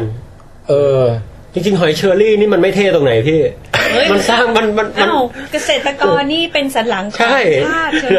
แต่อย่างไรก็ตามฮะวันนี้ก็เป็นข่าวที่ผมฟินมากอันหนึ่งเหมือนกันนะเนี่ยนะฮะทีนี้อันดับ2กับอันดับ1อ่ะบันโอ้โหนี่อันดับ2ก่อนเลยไหมฮะnumber 2ปองแปงเดาอะไรครับผมเดาว่า1ใน2นี้ต้องมีการค้นพบ Higgs particle มันจะมีอยู่2เรื่องที่เหลือใช่ไหมครับของเราเดาว่าที่ไปดาวอังคาร Curiosity มันมีเนี่ยเหลืออยู่2เรื่องที่ใหญ่ที่สุดแห่งปีจริงทุกลิสต์มี2อันนี้หมดฮะการค้นพบ Higgs particle กับการลงจอดได้สำเร็จเห็นบ้าของน้อง Curiosity อันนี้ไม่ได้เห็นพอยนะครับเย้บันสามัญชนยังรู้จักอะคิดดูก็รู้จัก2คนเนี่ยแต่อันไหนอันดับ2อันดับ1นี่ผมเลือกมาสุ่มๆผมคิดว่า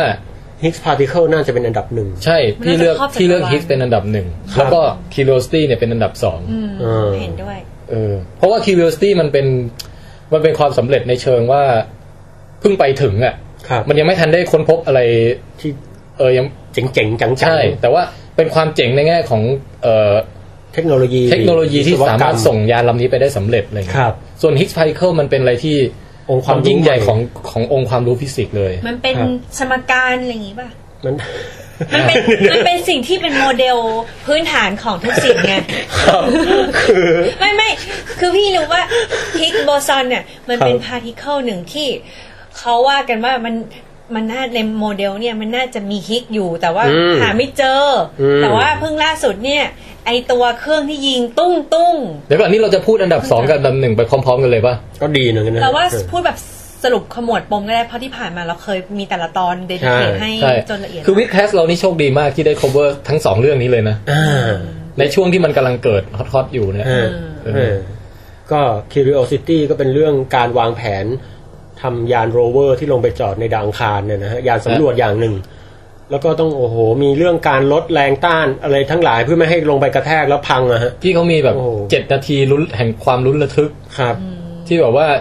เข้าสู่ชั้นบรรยากาศของดาวอังคารแล้วจะลงจอดสำเร็จไหมจอดทีก็ดราม่าได้เลยก็ทำได้สำเร็จก็เลยทุกคนก็มนุษยชาติเจริญไปอีก1 ก้าวแล้วก็แนะนำอีกรอบครับใครยังไม่เห็นไปดูไอ้โมเมนต์ที่แบบแตะพื้นสำเร็จอะแล้วทีมควบคุมทั้งหลายเขาแบบดีใจแบบไฮไฟว์แบบตบมือกระโดดดีใจกันอะนะฮะแม่แล้วต้องไปเห็นว่าในวิดีโอมันจะมีอยู่คนหนึ่งเป็นผู้แบบเป็นหนึ่งในระดับใหญ่เลยแต่ไว้ผมทรงโมฮอคอะแล้วมันเท่มากอะ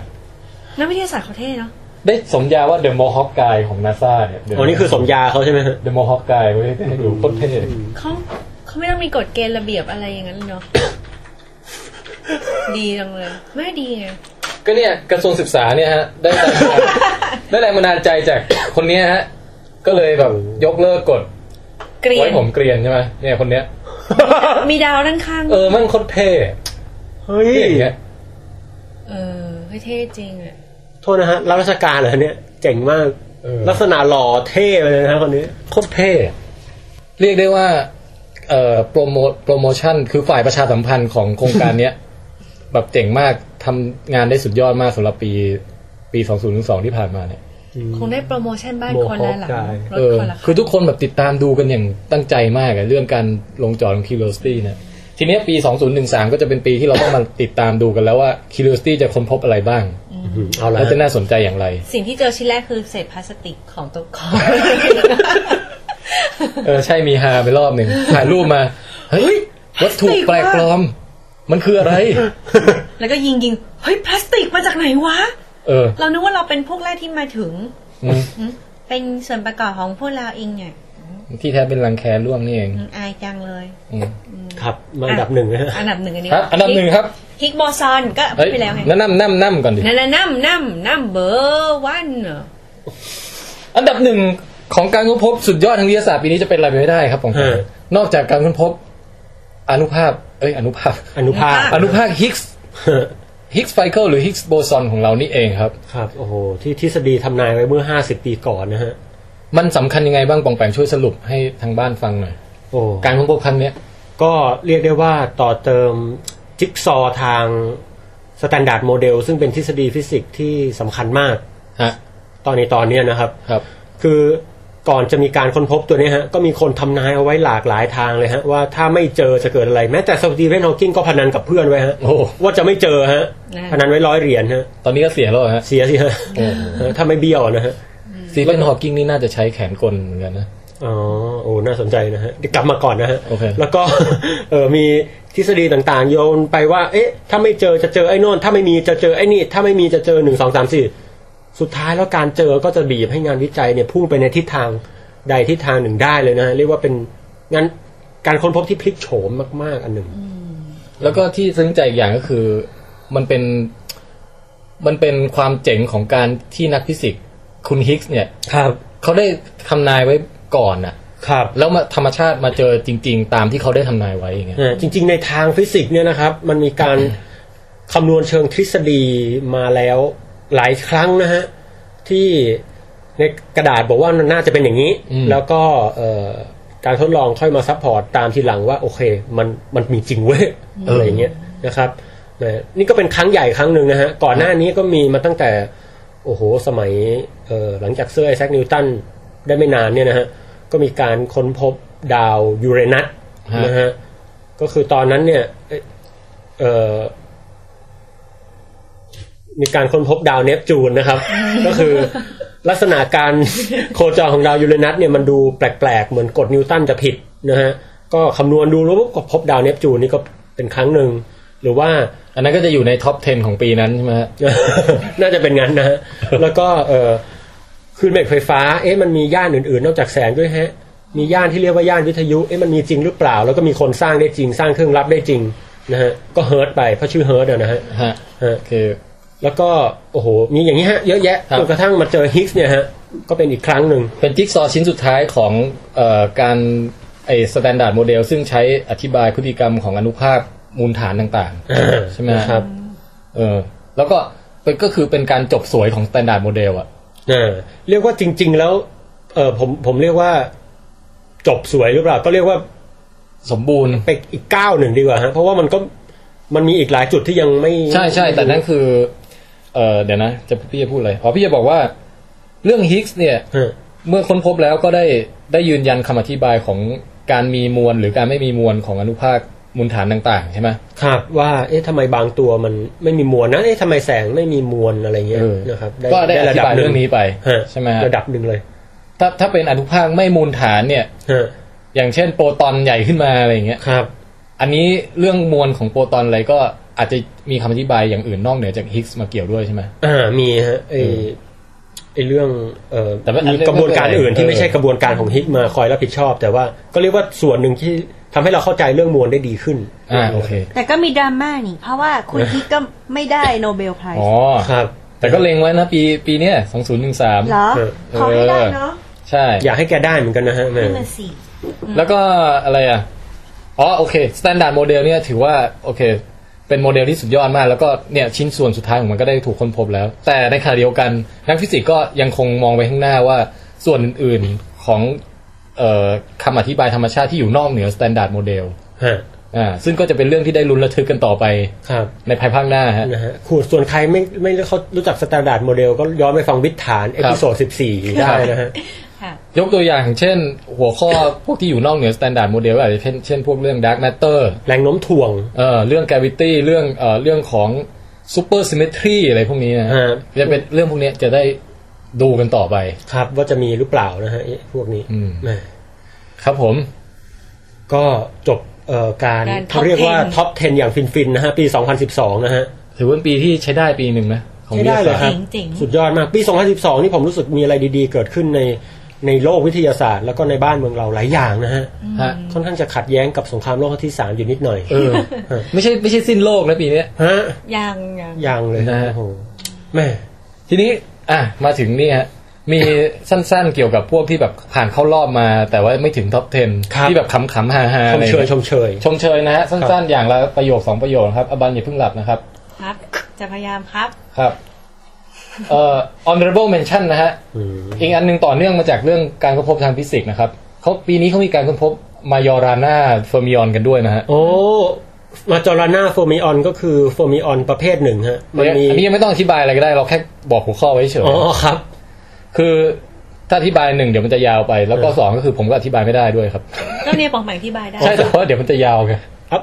ผมอยากเล่าแค่ว่ามาจอราน่าเป็นชื่อนักวิทยาศาสตร์ที่หายตัวไปอย่างลึกลับฮะโอเคฮะเป็นหนึ่งในคนที่แบบหายตัวไปแบบไม่พบศพอะฮะนี่เริ่มน่าสนใจนั่นน่ะสิเอ็กเตอร์มาจอราน่าโอ้โหนะฮะแต่ต่อฮะหายไปนานยังนานมากแล้วครับสำคัญมากนะฮะคนนี้เดี๋ยวผมเล่าให้เขาหน้านะจออยากฟังเขาเป็นชาวอะไรจำได้ไหมจำไม่ได้พี่อันนี้แต่นามสกุลเขาเท่เหมือนกันนะมาจอราน่ารู้สึกตัวเจจะออกเสียงอย่างอื่นด้วยมั้งมาจอราน่าอะไรประมาณอย่างเงี้ยตอนแรกพี่ฟังข่าวพี่นึกว่าอะไรรามายณะอะไรวะเป็นแขกค้นพบเปล่ารามายณะมายอราน่าเฟอร์มิออนนี่นะฮะซึ่งเป็นปรากฏการณ์ทางฟิสิกส์อย่างหนึ่งก็ได้การค้นพบยืนยันเหมือนกันในปี2012นี้แล้วก็เรื่องนี้จะเชื่อมโยงไปสู่การทำควอนตัมคอมพิวเตอร์ซึ่งเป็นเรื่องที่น่าตื่นเต้นเหมือนกันมันลิงก์กันได้ไงเนี่ยน่าสนใจแล้วเรื่องเกี่ยวกับความก้าวหน้าของควอนตัมคอมพิวเตอร์ในปีที่ผ่านมาก็มีหลายข่าวนะครับแต่เนี่ยแหละเราไม่ต้องลงรายละเอียดเลยรวมทั้งการควอนตัมเทเลพอร์ตนี่ก็มีการทำลายสถิติอะไรกันนะการส่งอนุภาคจากที่นึงไปอีกที่นึงแบบเทเลพอร์ตส่งข้อมูลส่งข้อมูลปีที่แล้วมีอะไรอีกครับมีวีนัสทรานสิตครับปรากฏการณ์ดาวศุกร์เคลื่อนที่ผ่านตัดดวงอาทิตย์นะฮะแล้วก็มีโอเคที่เหลือนี่จะเป็นเน้นขำๆนะครับอันหนึ่งฮะฟอสซิลที่เจ๋งที่สุดของปีที่ผ่านมาเป็นฟอสซิลเต่าครับแต่เป็นเต่ากำลังผสมพันธุ์กันนะคือมันถึงว่าตายทั้งที่ใช่ตายขณะกำลังผสมพันธุ์อยู่แล้วก็กลายเป็นฟอสซิลแล้วไม่ใช่เจอแค่คู่เดียวเจอหลายคู่เลยเป็นเกือบ10 แล้วไปเจอที่ไหนเนี่ยเป็นฟอสซิลออจี้เต่าฮะแล้วเกิดอะไรขึ้นทำไมถึงตายคือเขาสันนิษฐานว่า พื้นที่บริเวณนั้นเนี่ยมันเคยเป็นก้นทะเลสาบอะไรมาก่อนแล้วทะเลสาบอาจจะน้ำเน่ามากอ่ะไม่มันถ้าน้ำเน่ามันไม่ควรจะไปอยู่ตรงนั้นแต่แรกไงหรือเหมือนปอมเปอีหรือเปล่าอยู่ดีหรือแบบใต้น้ำคือสภาพแบบออกซิเจนน้อยหรืออะไรเงี้ยแล้วเต่ามันดันฟีเจอริ่งกันนานไปหน่อยไงไม่ทั้งแบบขาดอากาศตายแล้วก็ถูกทับถมอยู่ในชั้นเลเยอร์ของโคลนอะไรเงี้ยฟังดูประหลาดก็เขาก็เป็นเราว่าต้องมีก๊าซพิษมากกว่ากำลังทำอยู่แล้วก็มีก๊าซพิษแบบคือจากใต้ดินทะลุขึ้นมาแล้วก็ตายพอดีเป็นไปได้เหมือนกันแต่มันเป็นฟอสซิลแบบกำลังประกบกันอยู่เลยเป็นครั้งแรกในประวัติศาสตร์ที่เจอฟอสซิลสัตว์มีกระดูกสันหลังกำลังฟีเจอริ่งกันอยู่คำว่าฟีเจอริ่งแปลว่าอวัยวะเพศกำลังเสียบใช่คือกำลังโคปูเลตกำลังสอดใส่กำลังแบบว่าแต่ว่าเราเดี๋ยวนะขอพูดเพศสัมพันธ์อวัยวะเพศเต่าอวัยวะเต่าเพศผู้เนี่ยมีกระดูกปะเราไม่แน่ใจไม่แล้วถ้าเกิดเขาเรียกว่ามันเสียบอยู่ถ้าเป็นฟอสซิลมันน่าจะเนื้อละลายหายไปแล้วโอ้โหคำถามมาบานนี่ได้ใจแล้วอย่างไรก็ตามมันอยู่ในท่าที่กำลังนั่นกันอ่ะส่วนจะมีกระดูกหรือเปล่าเนี่ยก็จะได้รู้สัตว์บางชนิดมีกระดูกนะที่ลึงอ่ะเดี๋ยวเอาไว้ตอนลึงอีกตอนหนึ่งแล้วกันนะตอนลึงไปหลายตอนแล้วนะปีที่ผ่านมาเรื่องถนัดของคุณแทนไทยนี่ครับแล้วก็มีอีกอันนึงนะที่ผมชอบมากเหมือนกันคือสืบเนื่องจากวิดคัสตอนแรกเลยที่เราพูดเรื่องนกคุกคูจำได้ถีบไข่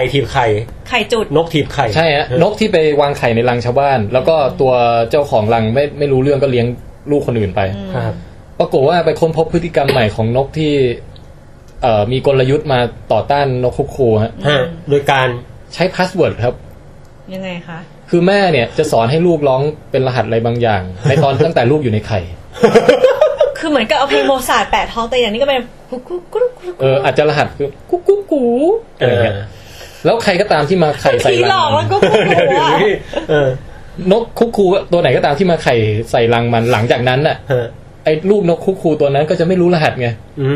พอฟักออกมาก็ร้องคนละอย่างกันก็ถีบเลยทีนี้ก็จะรู้ได้ว่าตัวไหนคือลูกตัวจริงของมันตัวไหนลูกตัวปลอมโอ้สุดยอดเจ๋งไหมข่าวเนี้ยสุดยอดอันเนี้ยสนุกรหัสกุ๊กกุ๊กกูของแม่สอนลูกตอนอยู่ในไข่โอ้โหเฮ้ยวันนี้ผมว่าในแง่ความรู้สึกนี่เหนือกว่าฮิกส์อีกนะและสุดท้ายครับของ honorable mention อันนี้เป็นสืบเนื่องจากวิดแคสตอนหนึ่งเหมือนกันฮะตอนที่ปองแปงพูดถึงเรื่อง non Newtonian fluid แหละครับโอ้โหคือของเหลวที่ว่าวิดควิสถ้าไปตีมันเร็วๆมันจะแข็งแต่ถ้าจิ้มมันช้าๆมันจะเหลวตอนนั้นปองแปงเราพูดกันแบบไม่นึกว่าจะเอาไปทำประโยชน์อะไรคือเอามาเล่นสนุกบ้างเล่นฮาปรากฏมีนักเรียนปริญญาตรีเนี่ยครับคิดประโยชน์ของมันได้อย่างสุดยอดมากแล้วโด่งดังไปทั่วโลกเอาไปอุดรูพื้นบนถนนนะถ้ารถเหยียบทับมันจะแข็งใช่คือถนนที่แบบเป็นหลุมเป็นบ่อเอาnon Newtonian fluid ที่เขาปรุงขึ้นมาเนี่ยนะใส่มาเป็นเหมือนเป็นกระสอบอะไรสักอย่างเนี่ยเอาไปวางโปะฮะแล้วมันก็จะค่อยๆยวบลงไปเป็นรูปทรงเดียวกับหลุมอะนึกออกปะแล้วมันก็จะเหลวๆอยู่งั้นน่ะแต่ว่าถ้าเมื่อไหร่ก็ตามที่รถมาเร็วๆปุ๊บมันก็ทับไปมันก็แข็งก็เปรียบเสมือนเป็นถนนเรียบๆที่รถผ่านได้สมูทเลยทีนี้สุดยอดปะแต่ก็มีกระสอบน่าเกลียดก็เขาเอาผ้าสีดำอะไรแผ่นยางสีดำไปวางโปะอีกทีครับโอ้โหเฮ้ยคิดได้ไงอะเนี่ยมันคิดโคตรเก่งอะแล้วต้องไปดูในวิดีโอที่มันเอามาลง YouTube เลยคือพอคิดออกปุ๊บเราจะรู้สึกไอ้ความคิดดีๆผมรู้สึกมันจะต้องเกิดอารมณ์แบบง่ายจังวะเสียดายว่ะอย่างเงี้ยเนี่ยมันเกือบจะรวยแล้วนะเด็กเนี่ยเพราะว่าก็คือยังไม่รู้ว่าขายได้เปล่าแต่มีบริษัทอะไรต่างๆมาติดต่อไปทำแบบโรงงานผลิตเป็นเรื่องเป็นราวแล้วเพราะว่าแบบพวกตำรวจพวกคนกู้ภัยพวกอะไรอย่างเงี้ยหรือแม้กระทั่งชาวบ้านซอยอะไรต่างๆที่คอยส่ง SMS มาบอกรายการบอกว่าช่วยมาซ่อมถนนบ้านผมหน่อยอะไรเงี้ยนึกออกฮะนี่คือเขาฟังวิดแคสใช่ไหมเราเล่นประมาณว่าแบบที่มาออกที่ชอบออกตามข่าวตามเลยร้องทุกข์นะฮะใช่ทุกชาวบ้านคราวนี้ก็เนี่ยจะได้มาเอาไอ้ non Newtonian fluid ผมไม่ไหวแล้วครับตอนนี้เป็นหลุมเป็นบ่อเหลือเกินแจ้งการไม่นานแล้วโอ้ก็เป็นหนทางธุรกิจอย่างหนึ่งครับโอ้เดี๋ยวนะฮะปริญญาตรีเหรอฮะเด็กอะปริญญาตรีหรือมัธยมเปล่าไม่แน่ใจเรียกได้ว่าความที่สร้างสรรค์นี่มันอยู่กับทุกเพศทุกวัยนะพี่ครับโอ้โหน่าสนใจมากที่จริงเริ่มมีแรงบันดาลใจแล้วแต่ว่า อย่างนึงฮะในวิดีโอสาธิตอ่ะครับเขาแค่เอามาทดลองให้ดูเฉยๆว่ารถนั่งวิ่งผ่านได้แบบแข็งแรงมากเลยแต่ว่าเขาไม่ยอมบอกว่าสูตรเนี่ยทำยังไงฮะแม่ฉลาดนี่นะฮะก็คือทีนี้แต่ก็น้องๆทางบ้านก็อาจจะลองทำเองดูก็ได้นะครับบางทีอาจจะได้แรงบันดาลใจต่างๆนานาอาจจะได้สูตรอะไรแบบสูตรที่เวิร์กออกมาอะไรเงี้ยครับโอ้โหจบแบบนี้เลยเพื่อจะได้เป็นติดอันดับท็อป 10 ของปี 2013 นะถ้าถึงเรทเนี่ยมีเมืองไทยมีมิลลิเนียร์เพิ่มอีกคนนึงนะฮะครับโอเคฮะโอ้ฟินโปรดติดตามฟังวิดแคสต์ต่อได้ในเร็วๆนี้ครับ